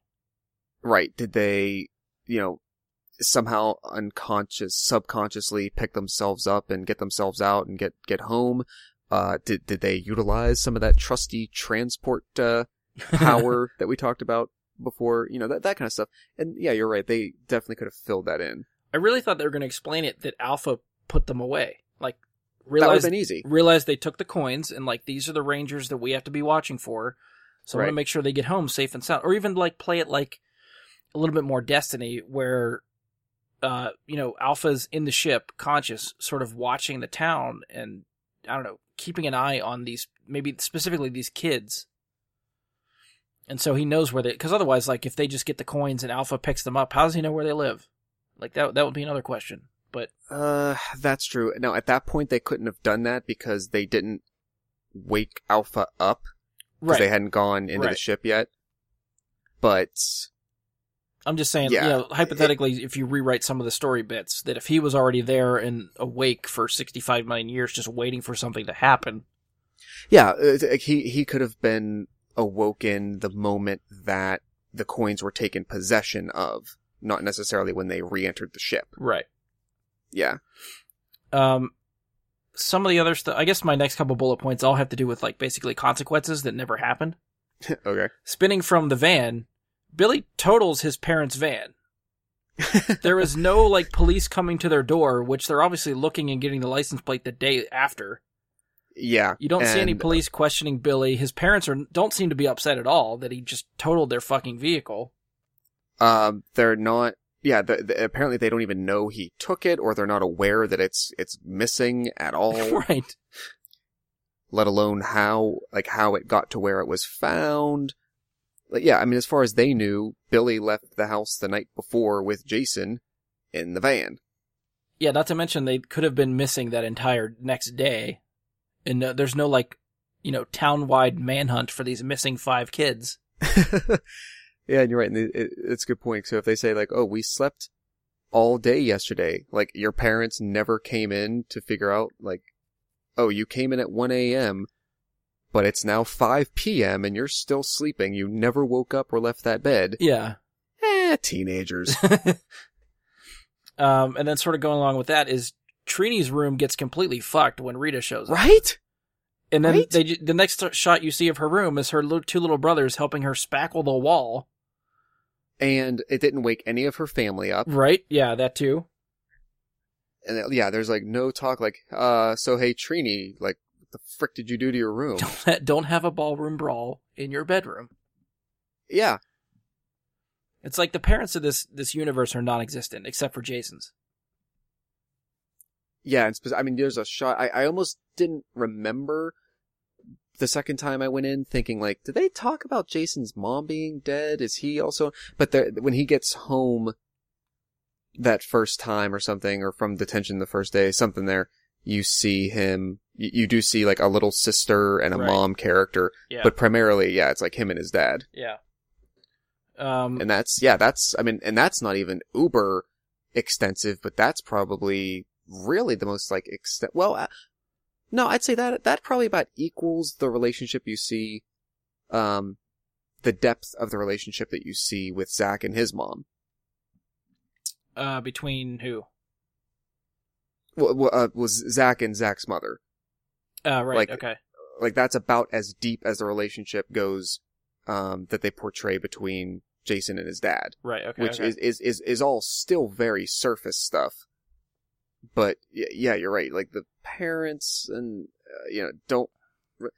Because, like, the scene you I don't get know. earlier with Trini and her dad and mother or stepmother, I'm really unclear how that family dynamic works, but, Sure. like, the mother seems to be very overbearing. If you're causing that much Yeah. damage and noise in your bedroom, I feel Yeah, like she would be the first at one in night. there, yeah, just spewing venom at you, like, shut the fuck up, go the fuck to bed. Just as the walls are shaking and there's a hole in the door, she just doesn't even bother coming in. She just pounds on the door. Yeah. Tells you, get to There's- sleep, keeping there's us all up. There's no questioning of what the hell did you do last night or what kind of nightmares did you have that you busted through a fucking wall. And the scene where they like Zach, you kind of get the reason for it, but the night they decide to just sleep up on the mountain, Yeah. like, you're 17 years old. Like, what do you mean you're just gonna go sleep? Like, none of you don't have sleeping bags. You don't have a vessel to sleep in. It looks like it's probably kind of cold up there at night. And none of your parents are gonna notice that their 17-year-old just didn't come home and they're not gonna care about that? And then for being a kid's movie, they may be possibly drinking alcohol. Yeah, that was a little unclear, right? It felt like it was getting alluded to, but still could have been ambiguous enough, like, boy, these root beers are tasty, Right. Zach. Yeah, they made it a point not to show you a label. No, not at all. You just basically had like a brown bottle. Right. One thing that, again, because it happens at least twice, like, I'm surprised there's no more dire consequences because, especially in today's day and age, Billy brings a bomb to school and gets detention. Yes. There should be a and lot more severe punishment for that. That's the other thing, right? Because that's what it seemed like, that he said, like, all he really said was his lunchbox exploded. They don't really give the reason why, but you're probably left with the impression that maybe it was accidentally putting components together that should not have been, and ended up having this result. Like, the idea was not to put something together that could have been combustible. Right, but as soon as that thing goes off in a school, Yes. and all you get is detention, like, that's grounds for being thrown in jail. True, and maybe I'm not, playing the PC card, but maybe in this world, like, Billy is a special needs child. He has Asperger's. Yeah, I could don't buy want to do a that. little bit, yeah. At the same time, what would be the use, even if you're generous in that way, what would be the use of giving that kid detention? Yeah. Like, that's one thing, like, going back to the Breakfast Club, I never understood, especially about Andrew and Brian's story in there. Andrew beats the crap out of some kid in the locker room, like, assaults him to the point of almost putting him in the hospital. I know, actually, they say they do, because he, like, ripped skin off of his butt when he taped his butt together. And yeah, same thing with Brian. Like, you brought a weapon into the school. Yeah, it's a flare gun, but you know what? You fire that at someone in close range, it's gonna F them up. Right. And the solution in the school district and in the town, Saturday detention. And they, that kind of carried over into here. Like, how the hell does that work? I mean, I guess, the Breakfast Club was in the 80s, a little bit different day and age, so maybe they could let that Right. sort of slide for that tone. But in Right. today's day and age, for this type of realistic tone that they want to do for this Power Rangers movie, that, to me, stood out like a sore thumb. Granted, exactly. The one thing along those lines that I guess I would point out was the, like, astonished look that Rita has and the reaction she has when she sees the Megazord for the first time. To me, it was as if she didn't know that could happen. I was led to believe that was almost, again, maybe judging from just her reaction, but I took that to mean that had never happened before. Yeah, same. So she's like, I never knew that was possible. How in the world is this happening? Again, if she's a ranger herself with a team for quite a long time, she has a Zord of her own somewhere. That's connected true. connected to the green power coin. There's a Zord somewhere. And we're led to believe that in all the time that she was exposed to this, there was never a point in which those Zords joined in this way, in any way like that. All right, that seems unbelievable. I could combat that. Okay. Only because it seems like they're pushing this whole, like, we have to be connected as a team. That's how we morph. That's how we get together and fight well. And Yeah. you're led to believe that's how the Zords come together, is they're on the same wavelength. If Rita's part of this team and she's had this quest for more power the entire time, that throws the whole team off sync. Okay. So I could see, the 5 that we see joined together, I could see those 5 Rangers making the Megazord. But if you have 6 Rangers, 6 Zords, and you need all 6 to be on the same wavelength to make the Megazord, and one of them is the odd man out, the bad apple. Yeah. I feel that's a thin stretch, but I'll give it to you. That's all I got. I'll allow it. Well, I was along the lines of the Megazord. I will say I thought it was a couple things I did like about the choices they made. One, I liked that they were not just in some general arbitrary central area. Oh yeah. Just playing with controls that you weren't sure what everybody was doing. I liked the sort of compartmental idea. Yeah. That's, again, grounded. That seemed very realistic. They're going to need to be specialized in the area of this machine that each of them is responsible for coordinating. Yeah. And to some degree it reminded me a lot of Pacific Rim. Yeah. In the approach to that. But it was cool. You had 5 different people to fit in this one thing. I think it would have been a little silly to all have them just in one central, like, Star Trek-y kind of command bridge type of place. Yeah. So I like that. I also really like the fact that they pull off the pterodactyl's wings and that become the swords. Oh yeah. I thought that was awesome because I do remember in the first, again, things I haven't watched in 20 years, but I still remember in the first episode of the Mighty Morphin Power Rangers, they are, stuck fighting an enlarged Goldar. Same as this. Okay. Obviously Goldar in the series is, Rita's general. He doesn't ever die. Yeah. So they don't defeat him. But out of nowhere during this fight, with no other previous mention, Jason, I think, just yells out, "Power Sword!" And the Power Sword just falls from the sky. And that's usually when they do like some sort of like hand gesture, like, let's all point at the sky, and then the sword comes down. Yeah. And so I was wondering if they're gonna go weaponized in this version like that, how are they gonna do it? Because just calling out a weapon for the Megazord out of any of their individual Zords that they would not know yet would just be really strange. But I thought that was a really slick idea to have the pterodactyl that's already the back piece just sort of split off, and that becomes like your two-handed, sabers. I thought that was really sweet. Yeah. Yeah, it's a good, almost Transformer-esque of how like every piece is useful, it has a purpose. Yeah, yeah. Yeah, that worked.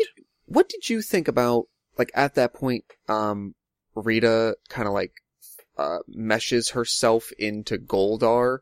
Right. What did you think of that and like what became of it? I felt like, I thought I was waiting for something bigger to happen. Yeah, I mean, the only gist I sort of got from it was that she was trying to beef up his power a little bit. Right. Because, up until that point, they were trying to fight piece by piece, like, all separate Zords. So when they became one big Megazord, yeah, she felt that maybe she needed to add a little bit more power to him to be able to, I don't know, take them on, I guess. Because it wasn't until she was part of him that they made a sword. That's true. That's true.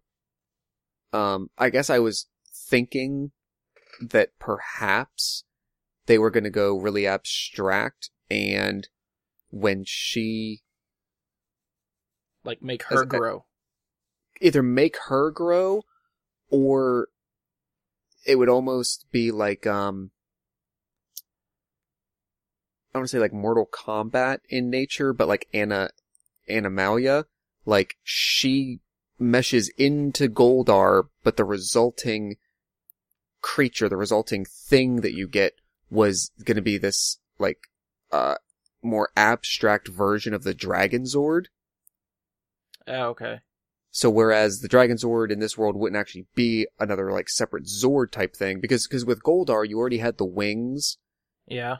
You had like a big creature, then you like add her essence, and then like it could be basically she is the Dragon Zord type of thing. I thought they might, but that could have been interesting. I'm not like sad they didn't do that, but I didn't really see much of an advantage or a point to what they did do with it. Yeah. I mean, the fight doesn't last too long either, so it's not like they have a lot to do.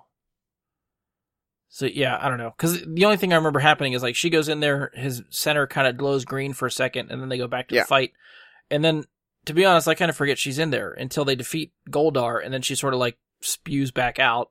Right. So, yeah, right. I don't know specifically what the point of that was.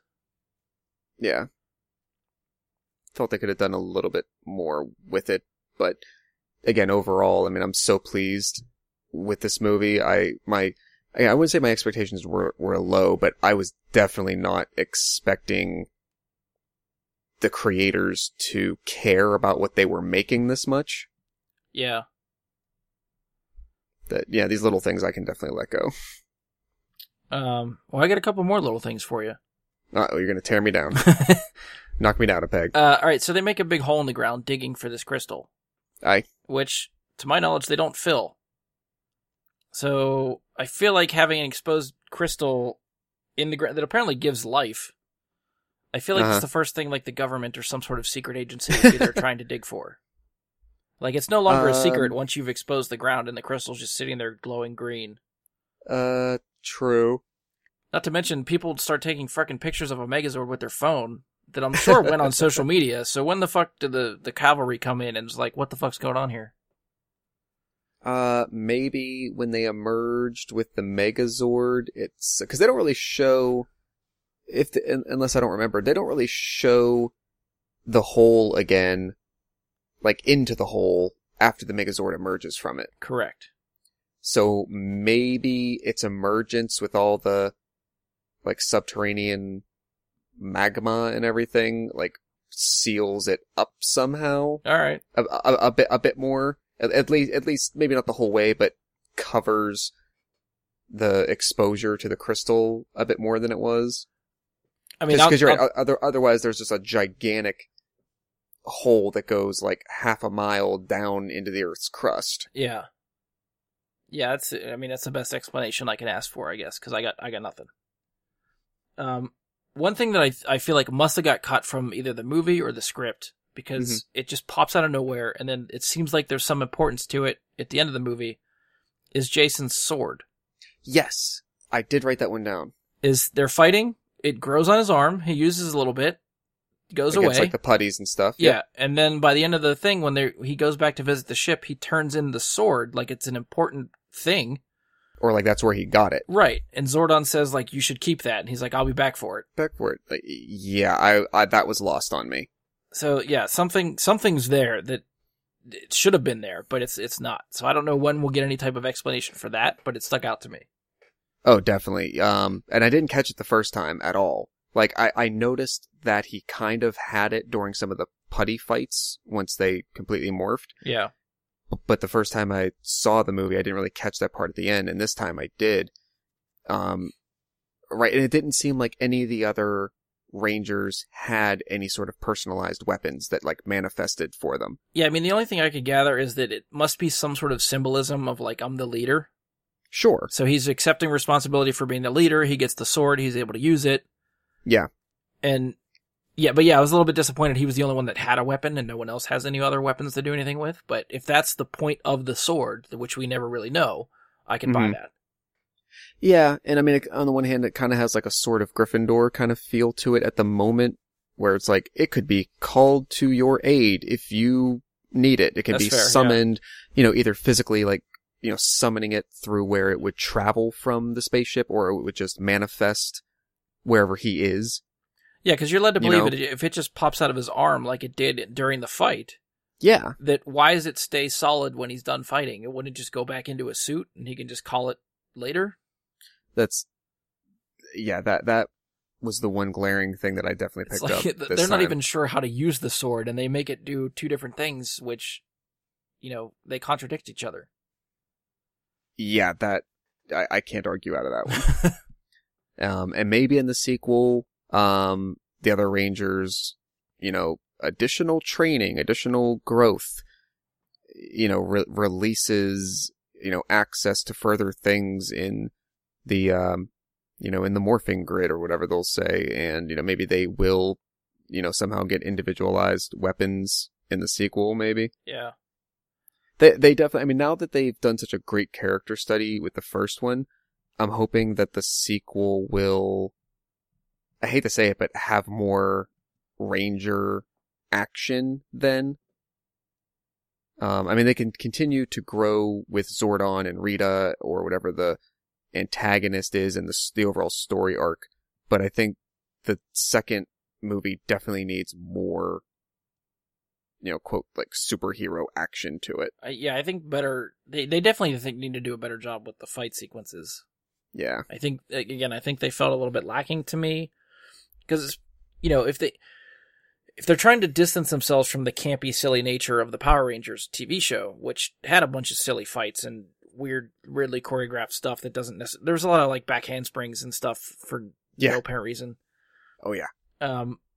But yeah, if you want to, like, I want to see some good hand-to-hand fighting choreography, because even the people, like, if you're putting people in a Power Ranger suit and you're making them film a fight scene, you can put anybody in that suit, so put someone in there that knows what the hell they're doing, and you can choreograph these really cool fight sequences. That's true. And, maybe I just realized maybe that's one of the reasons that I thought the putties were so lackluster, is that pretty much the moment they went in the suit, every moment of that was CGI. So you never got a moment where I really felt like I was potentially watching a real actor. I mean, maybe there was some motion capture going on, I'm assuming motion capture, yeah. but I think it would have felt really good to believe that I was watching someone in a real suit do some of the real filming Yeah. to some degree. Some practical shots. And I think that, now you got that when they're in the Zords, but none of the, quick fight scenes that like you said, that 1 minute or two that you get with the putties on the mountain. And maybe it's just like, maybe they just need other types of adversaries for them to fight that's not the putties. I don't know what kind of I agree. minions you can fight that aren't the because the putties were such a big thing in the show. They were, and maybe that's the thing for like going forward. Maybe they need like mid-level threats while the whole main story is going on. So you don't necessarily have like a battalion of putties to fight at some point, but you have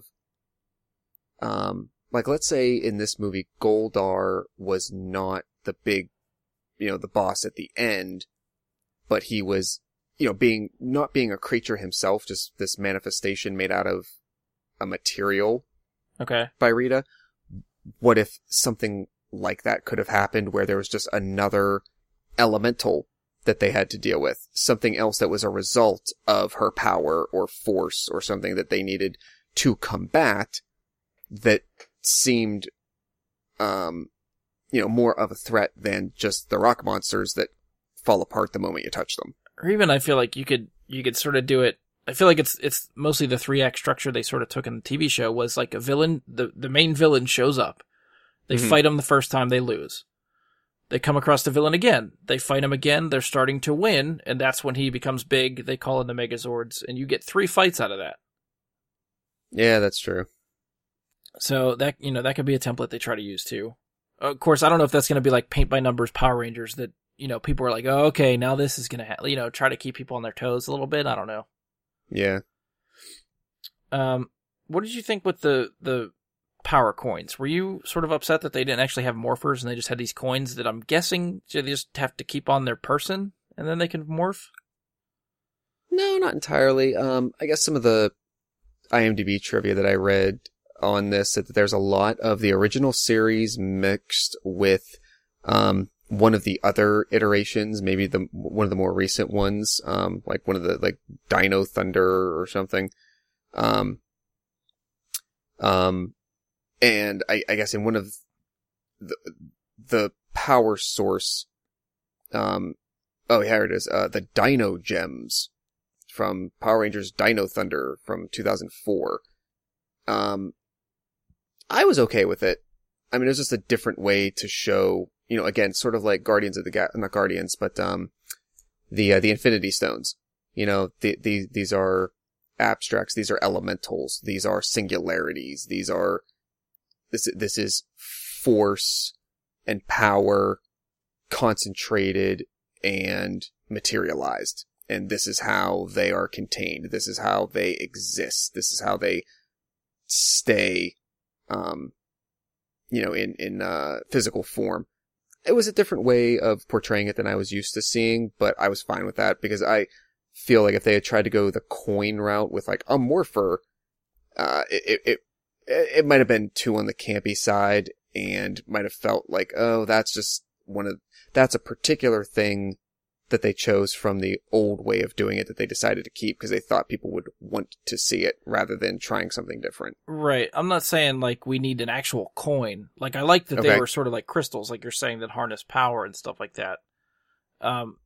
It just, to me, it seemed like the first half of the movie, it was all about getting these coins and having them. And then like the second half of the movie, you don't know if they actually still have them on them and they're able to channel this, but like the coins just basically go away the second half of the movie. That's true. I sort of, and maybe it's just me wanting more of the regular Power Ranger stuff, but I thought if they had the morphers, they'd have to put those specific coins or crystals in the morpher to be able to, sort of like what you said, be able to harness that energy and direct it somewhere instead of just like being sure that they have this coin in their pocket so they can morph and call forth the armor. Yeah. It was, yeah. I don't know. I guess maybe like the explanations are just a little bit too general or unspecific for me, that it raises questions that aren't really important to the story, but to me, I'm like, I want to know, how does it work? Okay. Yeah, I think we've gone through pretty much all the bullet point stuff that I had, like all my things I want to poke holes at and stuff.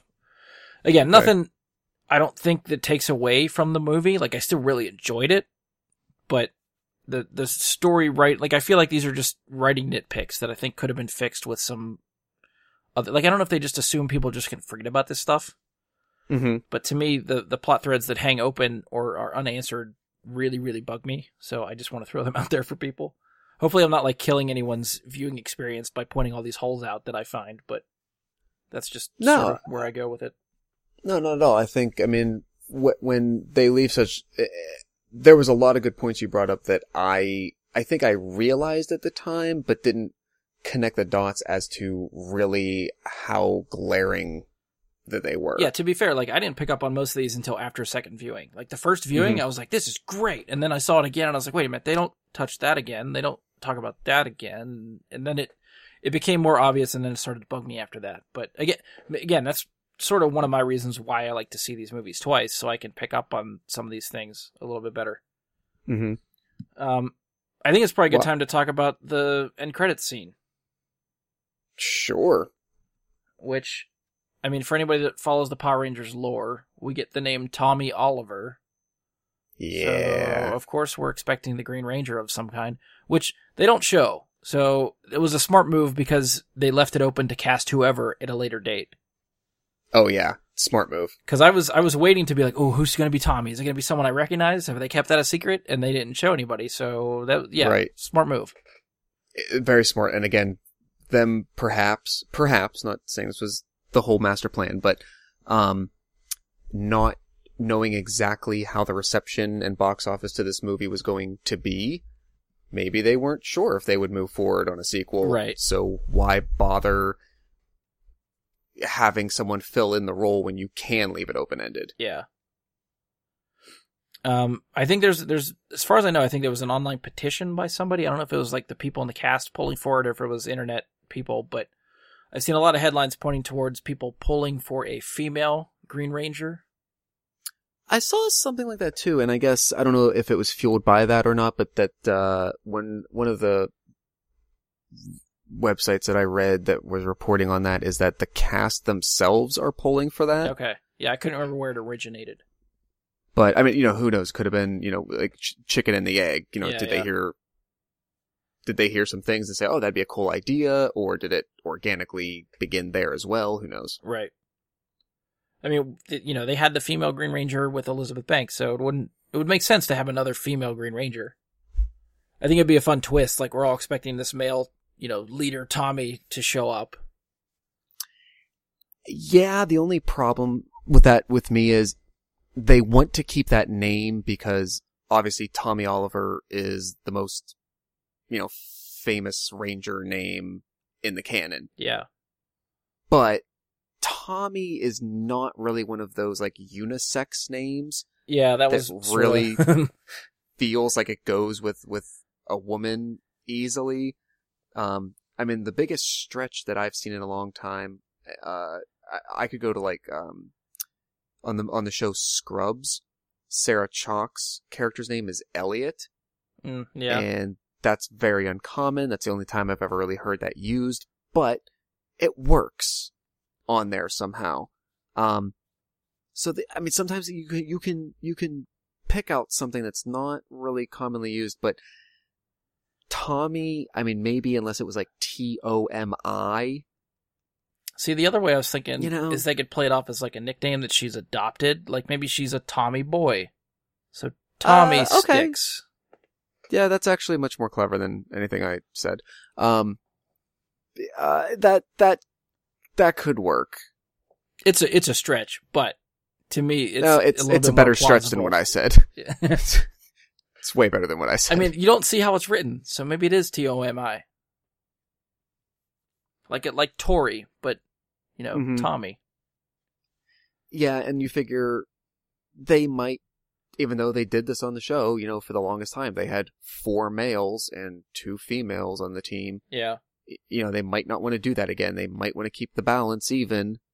Yeah. And, it would be a good continuation. Rita, the Green Ranger power she used to harness goes to another woman. So this is something I tried to look at when I watched it the second time, and I still wasn't really clear what happens to the green power coin at the end. So, from what I could tell, she comes out of Goldar, and that sounded way dirtier than it wanted to be. But, Goldar expels it. No, that's not any better. Once she is no longer controlling the Goldar Zord thingy. It's probably as good as you're going to get. Yeah. They make a point to say, like, we'll take you to the command center, Zordon will judge you, but for now, you have to give us your staff and power coin. She's basically like, pried out of my cold, dead hands. Yeah. And then she goes to attack, and yeah, they like bitch slap her, and she flies into space. I don't remember seeing the staff with her in space. The second time I made a point to look, and it is not. Okay. So it is in her hands as she is leaping to attack, and it is no longer as she's exiting the atmosphere. Okay. So I'm assuming they retrieved it. Okay. They just went and tried to find the staff somewhere, and then they picked it up on their way back to the command center? Sure. Okay. So I'm assuming it's in their possession. Okay. There was actually one, I guess maybe it was like a theory that I think it was somebody's, I'm trying to remember where the hell I saw it. Oh, it was, pretty sure I was watching Andre Blacknerd's review for Power Rangers, and okay. His sort of thought for Tommy not being present was that, his sort of theory was that Rita already had him. Granted, we see her like That's frozen. That's why he's not in detention? Right. Granted, we see her like frozen in space, but just for the sake of argument, it could set up the next movie for him being evil if she's already got him sort of under her thumb. I guess it's possible. I could entertain that. I would argue, though, that you don't hear... First of all, she's been expelled into space. Yeah. I'm assuming that is where she will remain for the foreseeable future events. As she is flying away from Earth, they specifically have the moon over her shoulder in the background as they show her starting to kind of ice up. Now, in the at least in the American show, I don't know about the original Japanese version, but the American show, her sort of base of operations and her command center, so to speak, is on the moon. Right. So what that would mean, given the timeline that I'm assuming, is she's expelled into space. Tommy is supposed to be in detention to the point where his jacket is literally on the seat already. He just happens to not be occupying it at the moment. Right.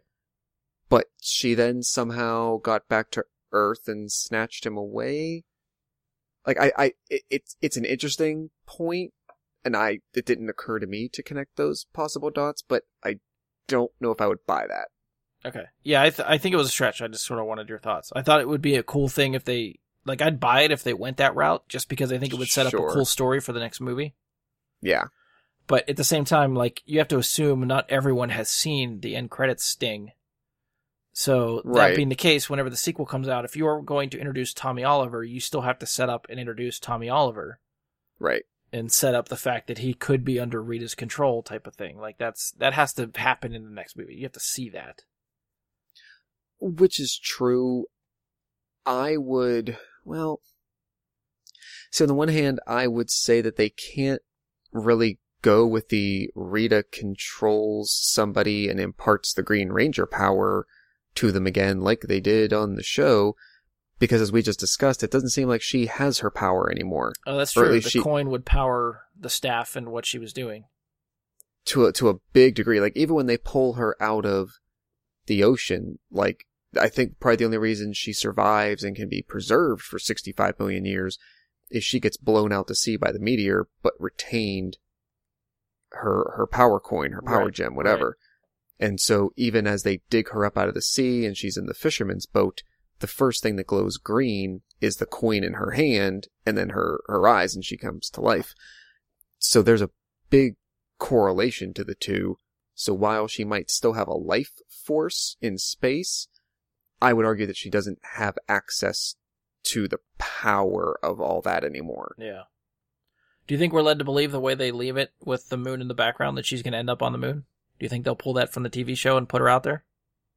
I mean, they definitely could if they're going to continue with her as the overarching villain, at least kind of pulling the strings in some way, having a proximity to Earth.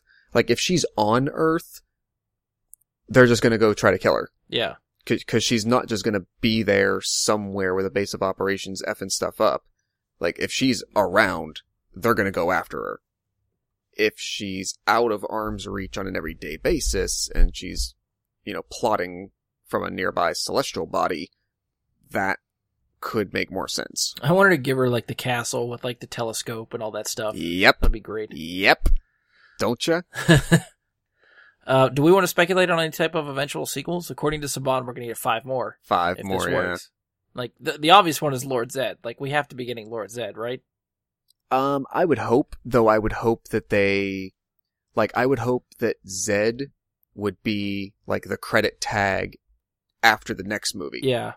Not in the next movie. Okay, okay. He shows up. Like, if you have a 6-story arc, again, depending on how much they want to use the previous roadmap of the Rangers as their guide,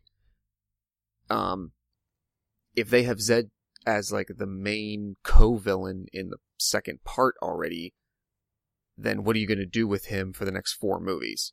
So you think You're going to lose him or Rita in number 3 or 4, and you're going to need to replace them. And, if you wait one more iteration, well, now you're only halfway through before he's really a threat. So I guess with that sense, in that mind, I guess it does make sense that Tommy would be the villain in the second one. It's a potential. Because as far as like big name villains, it's Rita and Zed, as far as I know, for the Power Rangers. So if you want to keep Zed for 3, I think it would be a good fight for them to face off against, sort of like again, sort of like one of their own. It could be someone they meet in detention, they become fast friends. Suddenly he's enthrust with this Green Ranger power. And that's pretty much how it played out in the show, right? Didn't they meet him? They were friends. He became evil, and then they had to fight him. Yeah, he's like the new kid in school, and Rita recognizes, like, oh, he could be an equal to them. He's a good candidate. Yeah. Yeah, I think that would make for a really good sequel. And then maybe by the end of the second one, you might even have, Zed showing up to say to Rita, like, you've had all this time and you couldn't finish the job or something. Well, she alludes to, like, there's other people coming. Yeah. So, I mean, they let that thread dangle there. Yeah. Because of all you figure as the Rangers, her team had to protect the pieces of the Zeo Crystal from her. But as the team, even her as a part of it, they would have had other threats in the universe to be fighting. That would be a good thing, so too. She knows that. That necessarily they don't have to all be on Earth. Like, they could be intergalactic Power Rangers. They could send them to another planet to protect another crystal from someone else. True. I'd hope that. Initially, the first thought that strikes me is I hope they don't do that immediately in the second one, because I feel like you need to keep a firm foundation. Like, the moment you leave Earth and you start doing things that are outside of the ability of my reality right now, as grounded as you're trying to make this, then I don't care as much. Well, this is the same one that in an opening shot shows a spaceship flying over in the background. Like, I'm assuming it's their spaceship, but there is a spaceship involved, so they have transportation. Yeah, which is true, but if the conflict is for someone else's safety, not so much ours. But that's the thing, like, are there more Power Ranger teams, or are these 5 it? I get the impression, well... Because Zordon made it seem like there are other planets with other crystals. Other crystals, but not necessarily other teams. Right. So if they are entrusted with protecting the crystals, and there are more planets with other crystals and no one else to defend them, the burden falls on them. Which would be true. I guess I hope we would get at least one more iteration where the humans of Earth need to protect their home before they go off saving the universe. Because that was one of the things that honestly ended up drawing me out of the show when I was a kid, not to mention, I mean, just my age, which was everything started becoming like interdimension and other planets and other realities and other places. And like, I didn't feel as connected to it anymore. Right. But I mean, the other side of it, and I can understand maybe the next 1 or 2, like up to 3, you might be able to pass being on Earth. But if you're trying to do 6 movies, I feel like it runs the chance of growing stale if everything just shows. You know, it's like the Transformers movies. I know you don't watch them. It's always going to seem episodic. Every time they find another reason for someone else in the galaxy to show up on Earth to fight or find something, it's like, well, why? What is it about these stories that everyone's coming to Earth for different reasons? Okay, that's a good point.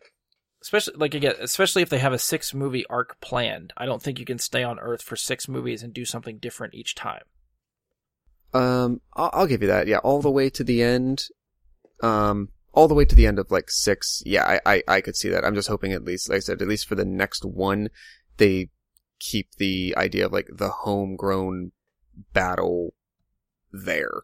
Yeah, because I think that would help establish. I still think they have like the characters themselves and as Rangers have a lot to learn before they can go fighting other people's battles out in space. So they can still grow and do other things over the next couple movies to, you know, get better, hone their craft and that kind of thing before they're out fighting other battles.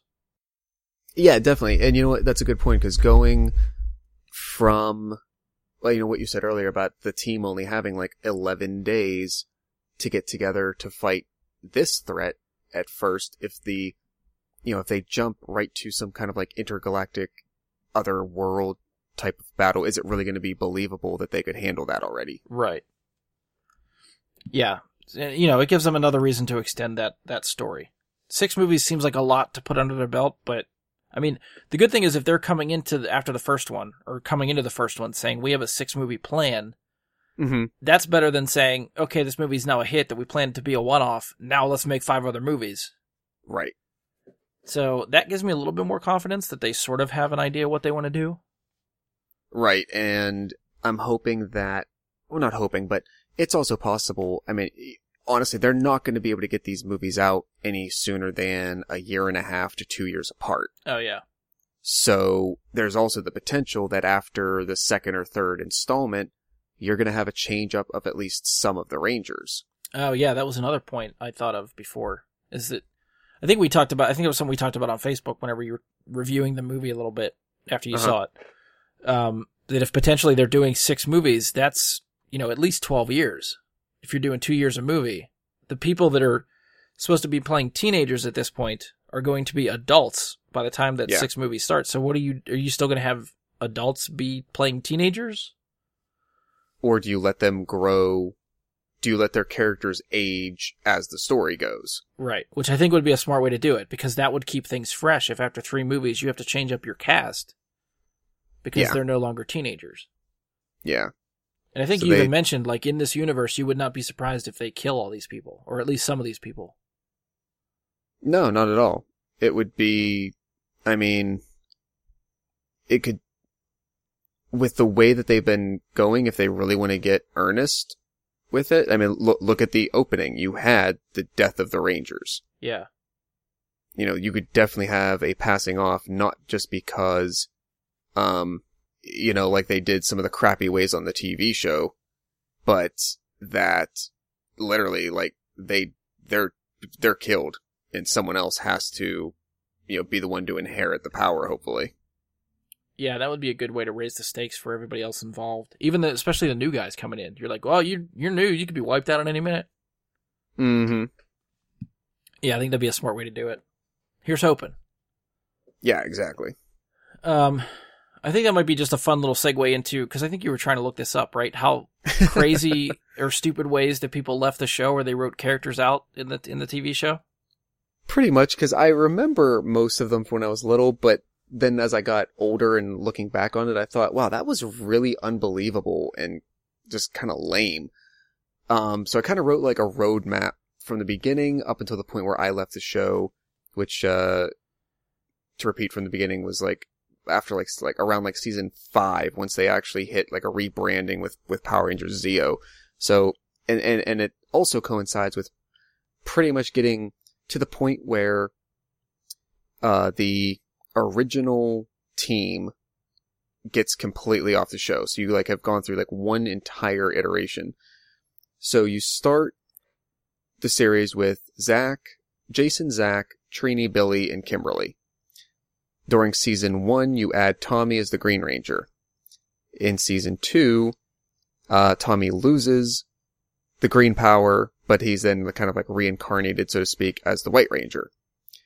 During that season also, the first cast members exit the show. Zach, Jason, and Trini leave. And the justification given on the show is that they are selected to be the Angel Grove representatives at the International Peace Conference. So they are literally already peacekeepers. They're intergalactic global peacekeepers, as you know, as physical as you can be, but in terms of, you know, I guess domestic Earthian geopolitics go, they're going to give that up to go to, like, I can't even imagine. It's not even like they have a seat, like a permanent seat on like the UN Youth Council or something. Yeah.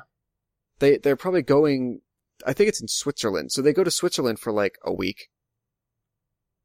And so they're going to stop being Power Rangers for that permanently. Is that how long they said they were supposed to be gone? It's just a week? I mean, how long can it be? They're high school students. That's true. I guess they got to come back and graduate at some point. Yeah. And that's, I never thought of, like, wouldn't that be a weird dynamic? Like, as soon as they're done with that, they're going to come back to school. Yeah. And like Tommy, Kimberly, Bill, like all the replacements, they're all still there. Yeah. Like, do you sit in algebra class and just like kind of ignore everything that's happened? That's not going to work. So anyway, so Zach, Trini, and Jason are replaced by Rocky, Adam, and Aisha. Again, Aisha, Rocky being, that's the other one I couldn't think of the name. Yeah, Rocky being possibly the most unpopular Ranger. I can't say ever, because obviously I didn't watch 25 years worth of these shows, Yeah. but at least in the first like 5, possibly the most unpopular Ranger. And he was inherited the power of the Red Ranger. He's supposed to kind of be the second, like, by that time it's obvious that Tommy is in control of the team. Oh yeah. But he's effectively like second in command. And it's just, he's effing terrible. Like, watch that first movie we're talking about again. Watch that first Power Rangers movie. He's awful. Well, that's why, like, even that Power Rangers short film, that's why they made Rocky the bad guy. I think so. At least gave him something interesting to do in that short film. Oh, frick, yeah. Like, James Vanderbeek brought so much interesting, character to that person. It was, you know, it was just so empty before. Yeah. So the movie comes along, they switch up some Zords, but the team carries along. So after the movie in season 3, Kimberly, who's part of the original team still, Kimberly leaves to be replaced by an Australian girl named Catherine, who goes by Cat for short. And see, that's clever because she, just like Tommy, is initially under the control of Rita, and she is sometimes, I kid you not, like an animagus, she's in the form of a frickin' cat walking around. While she's under the dark power. But Kimberly leaves because she gets selected to be trained by a world-famous gymnastic coach to go compete at the Pan Global Games in Florida. Some of these people have their priorities wrong. You are Frickin' gymnast. destined Are you to kidding protect me? the Earth and the universe from intergalactic threats. But she has to follow her dreams. Man. I gotta go do the gymnastics. This very sought after exclusive coach who happened to be in Angel Grove, wherever the frick that is, California. I never even got the impression that Angel Grove was supposed to be like a stand-in for Los Angeles or San Francisco, like a big, massive, burgeoning metropolis. I thought it was just supposed to be like, maybe like a mid-sized suburb. See, I thought there was I actually think I read some of this today, and I can't remember what specific towns they were talking about, but there was continuity errors on where Angel Grove actually is. Like the first couple seasons, it is like a sort of a suburb of LA or some sort of downtown California town. And then somewhere later in the seasons, they just move it to be like a backwater, sort of like what it is in the movie. So a little bit more secluded town somewhere. Yeah. So depending on Wouldn't what season you surprise me. watch, it could end up anywhere in California. Well, I'm glad we talked a lot about some of the iterations of the Rangers earlier in the show, because this is where it gets really effed up. Because after, I guess you call it season 4 starts, this is where Rita's dad shows up and takes over the show and turns back time and turns the Rangers into kids. So as the kids are going through travels in time all through the season, finding the different pieces of the Zeo crystal to put back together to fix everything, Aisha, the Yellow Ranger, who again replaced Trini, the original Yellow Ranger, Yeah. she meets a young black girl in Africa who she befriends, who, after they set the world right and they become adults again, or I guess, grown-up teenagers, Aisha leaves the show in order to stay in Africa and help wildlife. That's what she says. She decides that she can be of more use there. So she bequeaths the Yellow Ranger power to this friend that she meets, Tanya. Okay. So now you're under the 3rd Yellow Ranger. Now, Billy's still original cast, right? Billy is still there. Tommy is still there. See, I don't know if I'd count Tommy at like original 5. Billy is... Original 5, Billy is still there. Okay. So the Zeo crystal is put back together, things are sort of set right. This transitions the show to Power Rangers Zeo, and they sort of officially brand it that way. Billy is supposed to become the Gold Ranger with the power of this Zeo, but they come up with some reason as to why he can't, and the actor who played Jason actually returns to the show to become the Gold Ranger. Cock blocked. Oh yeah. And during the period in the previous season when the Rangers were all kids, Zordon brings these like temporary other Rangers, and maybe this goes to your question from before, but brings these temporary Rangers from another planet called Aquitar. So they're basically like amphibious mammal type of beings. Okay. After during the season of Power Rangers Zeo, Billy effectively says that he falls in love with one of them and he wants to go live with her on her water planet. I think that's the worst way to leave. And that is how Billy leaves the show. So that is when the last original of the 5 leave. I take it back. Actually, that one, compared to the other ones, actually might be one of the better ways to leave. Like, at least you can't, like, protect, everyone else is still on Earth. So they have no excuse why they shouldn't be there to protect it. If he goes off-world to another planet, alright, you got an excuse why you're not there to protect Earth. Yes. So I'll let that slide. I'll buy that. So you get the last of the 5 heading off, and then right after the Zeo season is when you get the Turbo movie. So in the movie, you have Tommy, Rocky, and Adam still there. And Kat, I guess, is because she's the second Pink Ranger. So you have them, and I guess Tanya's still there as the 3rd Yellow Ranger. Okay. So you get the Turbo movie, they're all there. But then and I dropped out of watching this during the Zeo season, so I never saw any of this. But the movie happens, and then apparently right after the movie, when the series needs to pick it up on TV, Tommy, Adam, Tanya, and Kat all leave. We'll take the movie paycheck, but we're not doing that TV shit no more. Yeah, so you had like a mass exodus where they literally handed off like to an entirely new team. See, I didn't realize those were those cast members were in the Turbo movie. Now I kind of feel like I want to watch it, even if it's shit. Oh, it's bad. I mean, yeah, if you want to see those cast members, Because I will say, I always liked Johnny Yong Bosch, who played Adam, Okay. the second Black Ranger. I always liked him as an actor. He seemed fun to see on screen, but that script, like, you're in for an hour and a half of just head smacks. So just prepare yourself for that. Fair enough.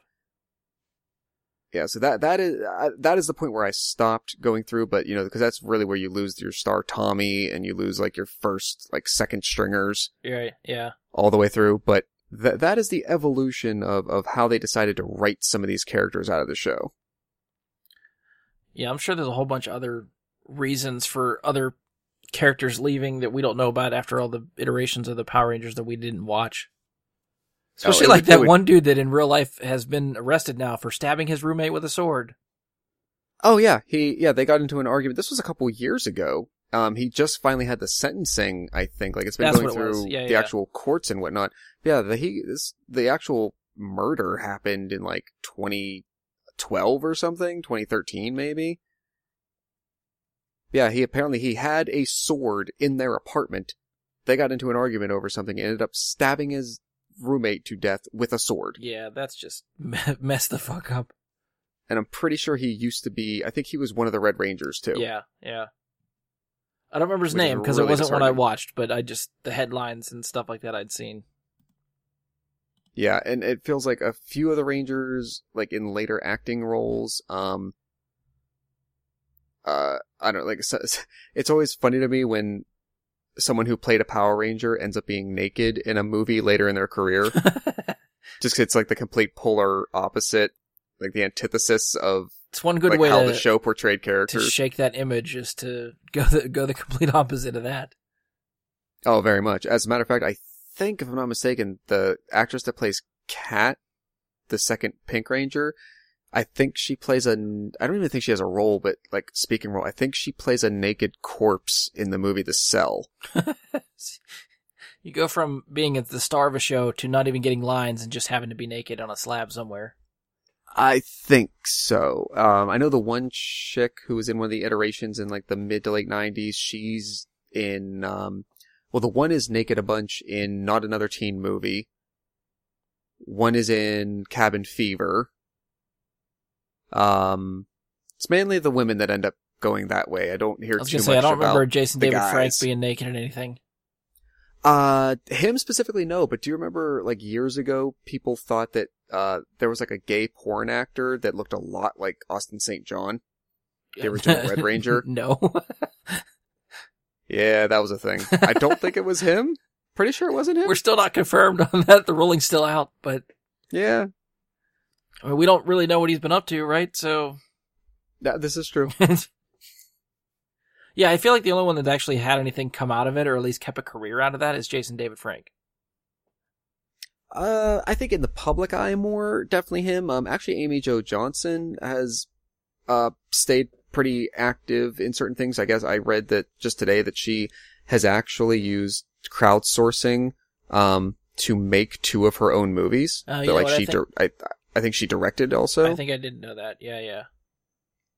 So I think that happened, and I guess Billy Yost, years later, like after like the 2000s, got into producing, and he's been like connected to like a couple of TV series in terms of producing. Okay. Like notable ones, but yeah, I know. Jason David Frank still revisits like we were talking a little bit before about how some of the guest times that he's come back to the show and made different appearances, and he's like last week we were talking about the Superpower Beatdown YouTube series. Yeah. He made 2 appearances in that series. One is the White Ranger, one is the Green Ranger, because he does MMA fighting, so he knows how to handle himself. Yeah. And then even if you want, I think it's produced through the Bat and the Sun YouTube channel, who is the same company that does the Superpower Beatdown shows. They started a web series with him called My Morphin Life. Oh, is that what that's through? I heard of that. Yeah, it's basically like a docuseries of just like, seeing what I guess his personal life is. And like I watched some of the first season, a couple of the episodes. He still keeps in touch with some of the Power Rangers cast. Like he was throwing a party, I think, at one point, and some of the original people from the show showed up as guests, and you see them just hanging out at the party. And You know, so that's I'll always have to fun. watch that. Seeing people, you know, that keep in touch after stuff like that. Yeah. So yeah, it's not. Like I said, I only watched a couple episodes. I didn't watch it all. I think they might be into a season 2 now, but they should all be up on, I think, through the Bat and the Sun YouTube channel, so you can check that out if you're curious. Yeah, I definitely will. Especially the what's it called, My Morphin Life? Yes. Yeah, I'll have to look at that as well. Yeah, I think from what I remember from the first season, like some of it has to do with like him training for MMA fights, and then you get like, you know, some of the glimpse of his family life and him and his wife and stuff like that. Dude, I just looked at the clock, and after our intro, I can't believe we've dissected Power Rangers for 2.5 hours. I sort of feel like it was expected with you, because I feel like as far as Power Ranger fans go, you're the one I need to talk to. I mean, I'm not bothered by it at all. I guess I just didn't expect it. Do you know what I mean? Yeah. I think this is probably the longest episode we've had in a while, so. I mean, time well spent for me. Yeah, hopefully everybody else enjoyed it too. So I will take the wind out of your sails a little bit and ask you, what would you give this movie as a rating or an overall impression? Yeah, I've been trying to debate whether or not I did enjoy it. I want to make that clear. I don't know if I want to go as high as a 9. Mm-hmm. So I'm gravitating towards like an 8.5. Okay. Like I said, I really liked the characters. I really liked the story they set up. You know, the plot holes bug me, but it's not detrimental to the overall product. But I do think the fight scenes were a little bit lacking. The third act of the film felt slow to me. I felt like, you know, that's where the action is, and maybe just because the action didn't live up to my expectations for what I wanted it to be, I got a little bit bored. Okay. But the first 3/4 of the movie, I think, is so well done that I think it carries a lot more for me. So I think, yeah, somewhere 8.5 range, I think, for me, out of 10. Okay. Yeah, I think I'm really, this is going to sound like very snobby, but I'm very strict in a lot of ways about how I think about rating movies. I guess only compared to one another. Like if I had to say out of 10, I'd probably go around the 8 range myself. But if I think about other movies that I've given like an 8 or 9, maybe it's apples and oranges, but this greatly, greatly exceeded expectations and really delivered a big surprise to me. Yeah, I'll put it this way. I am glad that I put it on my top 10 anticipated for this year. Where was it for you? It was number 10. Was 10? Okay. Because I was I was sort of with you. I kind of thought it was going to be a cash grab. I wasn't really sure if they'd put that much effort into it. But I was curious enough that I was definitely going to check it out and make sure I saw it. Yeah. I knew I would see it. I just didn't know. I definitely didn't think I was going to get what I got. I mean, I didn't put Logan on my top 10, and that was another one that I really was excited. I'm really, really happy the way that one turned out. I think I still like Logan better. Oh yeah. But yeah, this one's definitely did take me by surprise. I will agree with you on that. So yeah, I think it's probably good enough time to wrap it up. Again, like Josh said, since we've talked probably 2.5 hours on this. So yeah, if you've enjoyed the show, enjoyed our Power Rangers talk and all the stuff that we usually talk about, please stop by iTunes, leave us a 5-star rating and review. You can share, subscribe, favorite the show, on there or iTunes, or not iTunes, iHeartRadio is the other place to go. That's usually where I link whenever I post them on Facebook. So yeah, you can find us on Facebook too. Search for Bry Guy Super Friends, or go to www.facebook.com/BryGuySuperFriends. And you can now send us questions, comments, topic suggestions, all that good stuff to bryguysuperfriends@gmail.com, or tweet us at BGSuperFriends on Twitter. And on behalf of Josh and myself, thank you for listening, and we'll talk to you next time. Goodbye.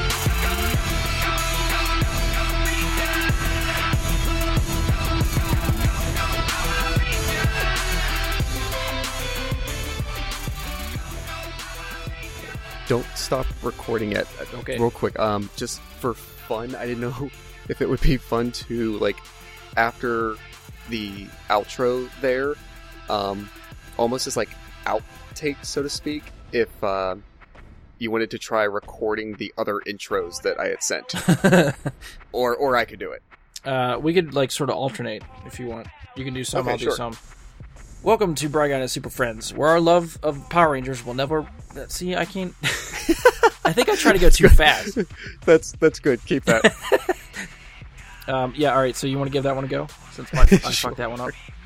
Sure. Welcome to Bry Guy and his Super Friends, where our love for Power Rangers will never burn out like the green flame candle. Yeah, see, that was a lot better than mine. Welcome to another episode of Bry Guy and Super Friends, where we hope to convince you that we are more than fully sentient, multifunctional automatons. Yeah, see, that's a lot of big words. I had to slow down and take my time with that.